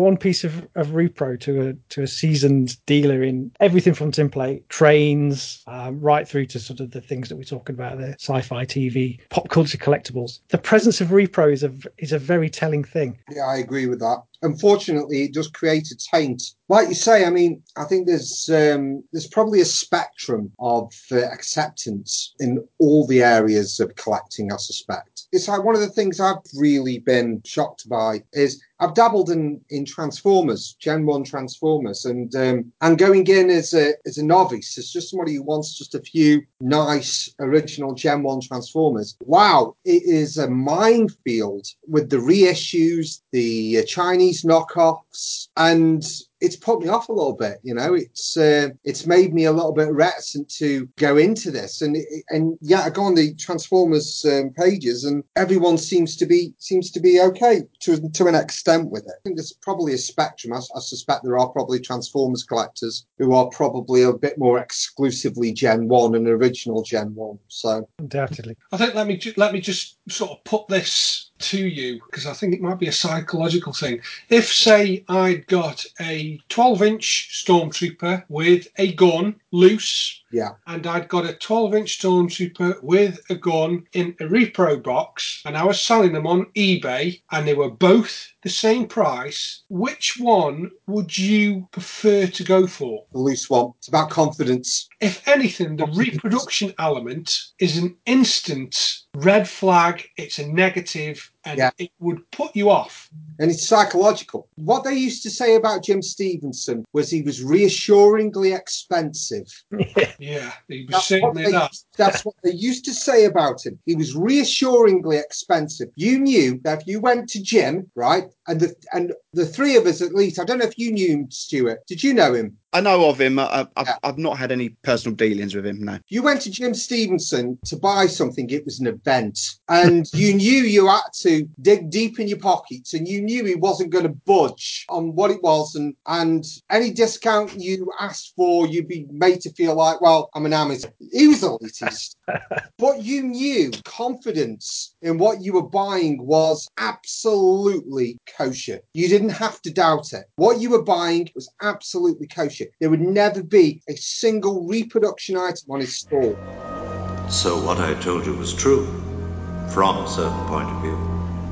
Well, boys, first of all, let's just have a general consensus on this, because are the anti-repro groups now kind of fighting a losing battle? In this modern day, it's getting easier and easier to be able to create these items. I mean, the introduction of the 3D printer a few years back, they're so cheap to buy now. Everyone's can make weapons in particular are going to be the easiest thing to produce. I mean, I've not got any experience of 3D printing, but you see it. But what I was amazed at, I listened to a few like general toy podcasts. The other day I was listening to one, and the two hosts were talking about designer toys. And I thought, what is that? And they went into it, and it basically creating your own toy molds. And one of the hosts had bought the casting stuff off Amazon. He'd only spent about 30 quid and managed to cast an original toy, all the parts. On YouTube, I typed in, how to make a toy. And there is so many tutorials, and it is such a cheap thing to do now that anyone can do it. It's all there. It's how to do it is on your screen, and you can do it for next to nothing. Obviously, when it comes to cutting the bits of excess off and painting it, that's a different story. You need to have some talent, but it's at the click of a finger now to how to do it. How do the groups go forward from here? Because it's just going to get worse. I mean, this stuff's here to stay. They're not getting rid of this. The boutique art bootlegs are a different question than the mass-produced reproductions that are being done in the Far East. It's a different market. They're doing different types of things. Quite often, things like Sucklord and makers like that are. It's almost kind of a self-deprecating, ironic humour that they do it with. So it's not done straight. And there's a collecting base for that, but I tend to find that collecting base is very distinct from vintage collectors. There's some overlap, but largely it's quite distinct. Craig, Mark, you probably have a bit of info. What are you spending on a 3D printer these days? I'm not spending any money. All I can think about when I think about 3D printers is, the dildos. That's going in. Yeah, I'll keep that in, yeah. No, is the replicators on the Starship Enterprise.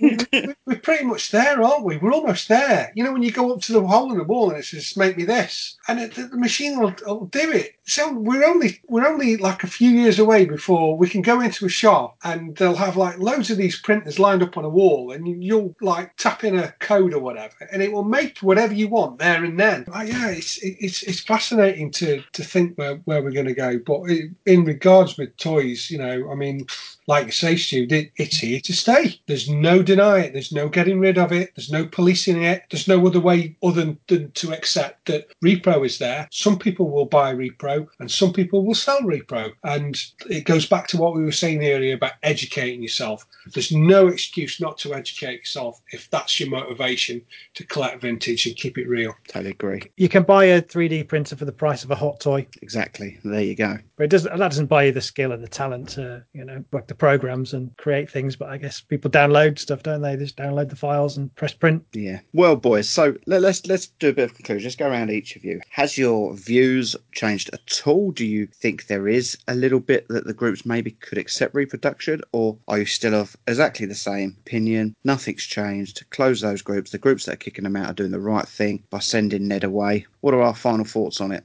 Well, my stance on reproduction hasn't changed. I'm leaving the debate with the same view that I joined the debate with, which is, a lot of this is about tone. As repro debates go, and I know we haven't had a pro-repro person in here defending tooth and nail. You've been providing that, Stuart, with some balanced views. But I think it has been very balanced. I think a lot of wisdom has been spoken by those old veteran collectors. And I think all the talk about education, approaching this in the right way, that's where the conversation needs to go. I think there are a lot of incredibly clever, passionate, knowledgeable people in the hobby, and they are doing their utmost to educate people out there. And these are guys who are doing it, as we've discussed, for the love, for the passion, because they believe in it. They're not making any money out of it. Imagine how that's going to have a step change when we all reach retirement age and we can just devote all our time to this.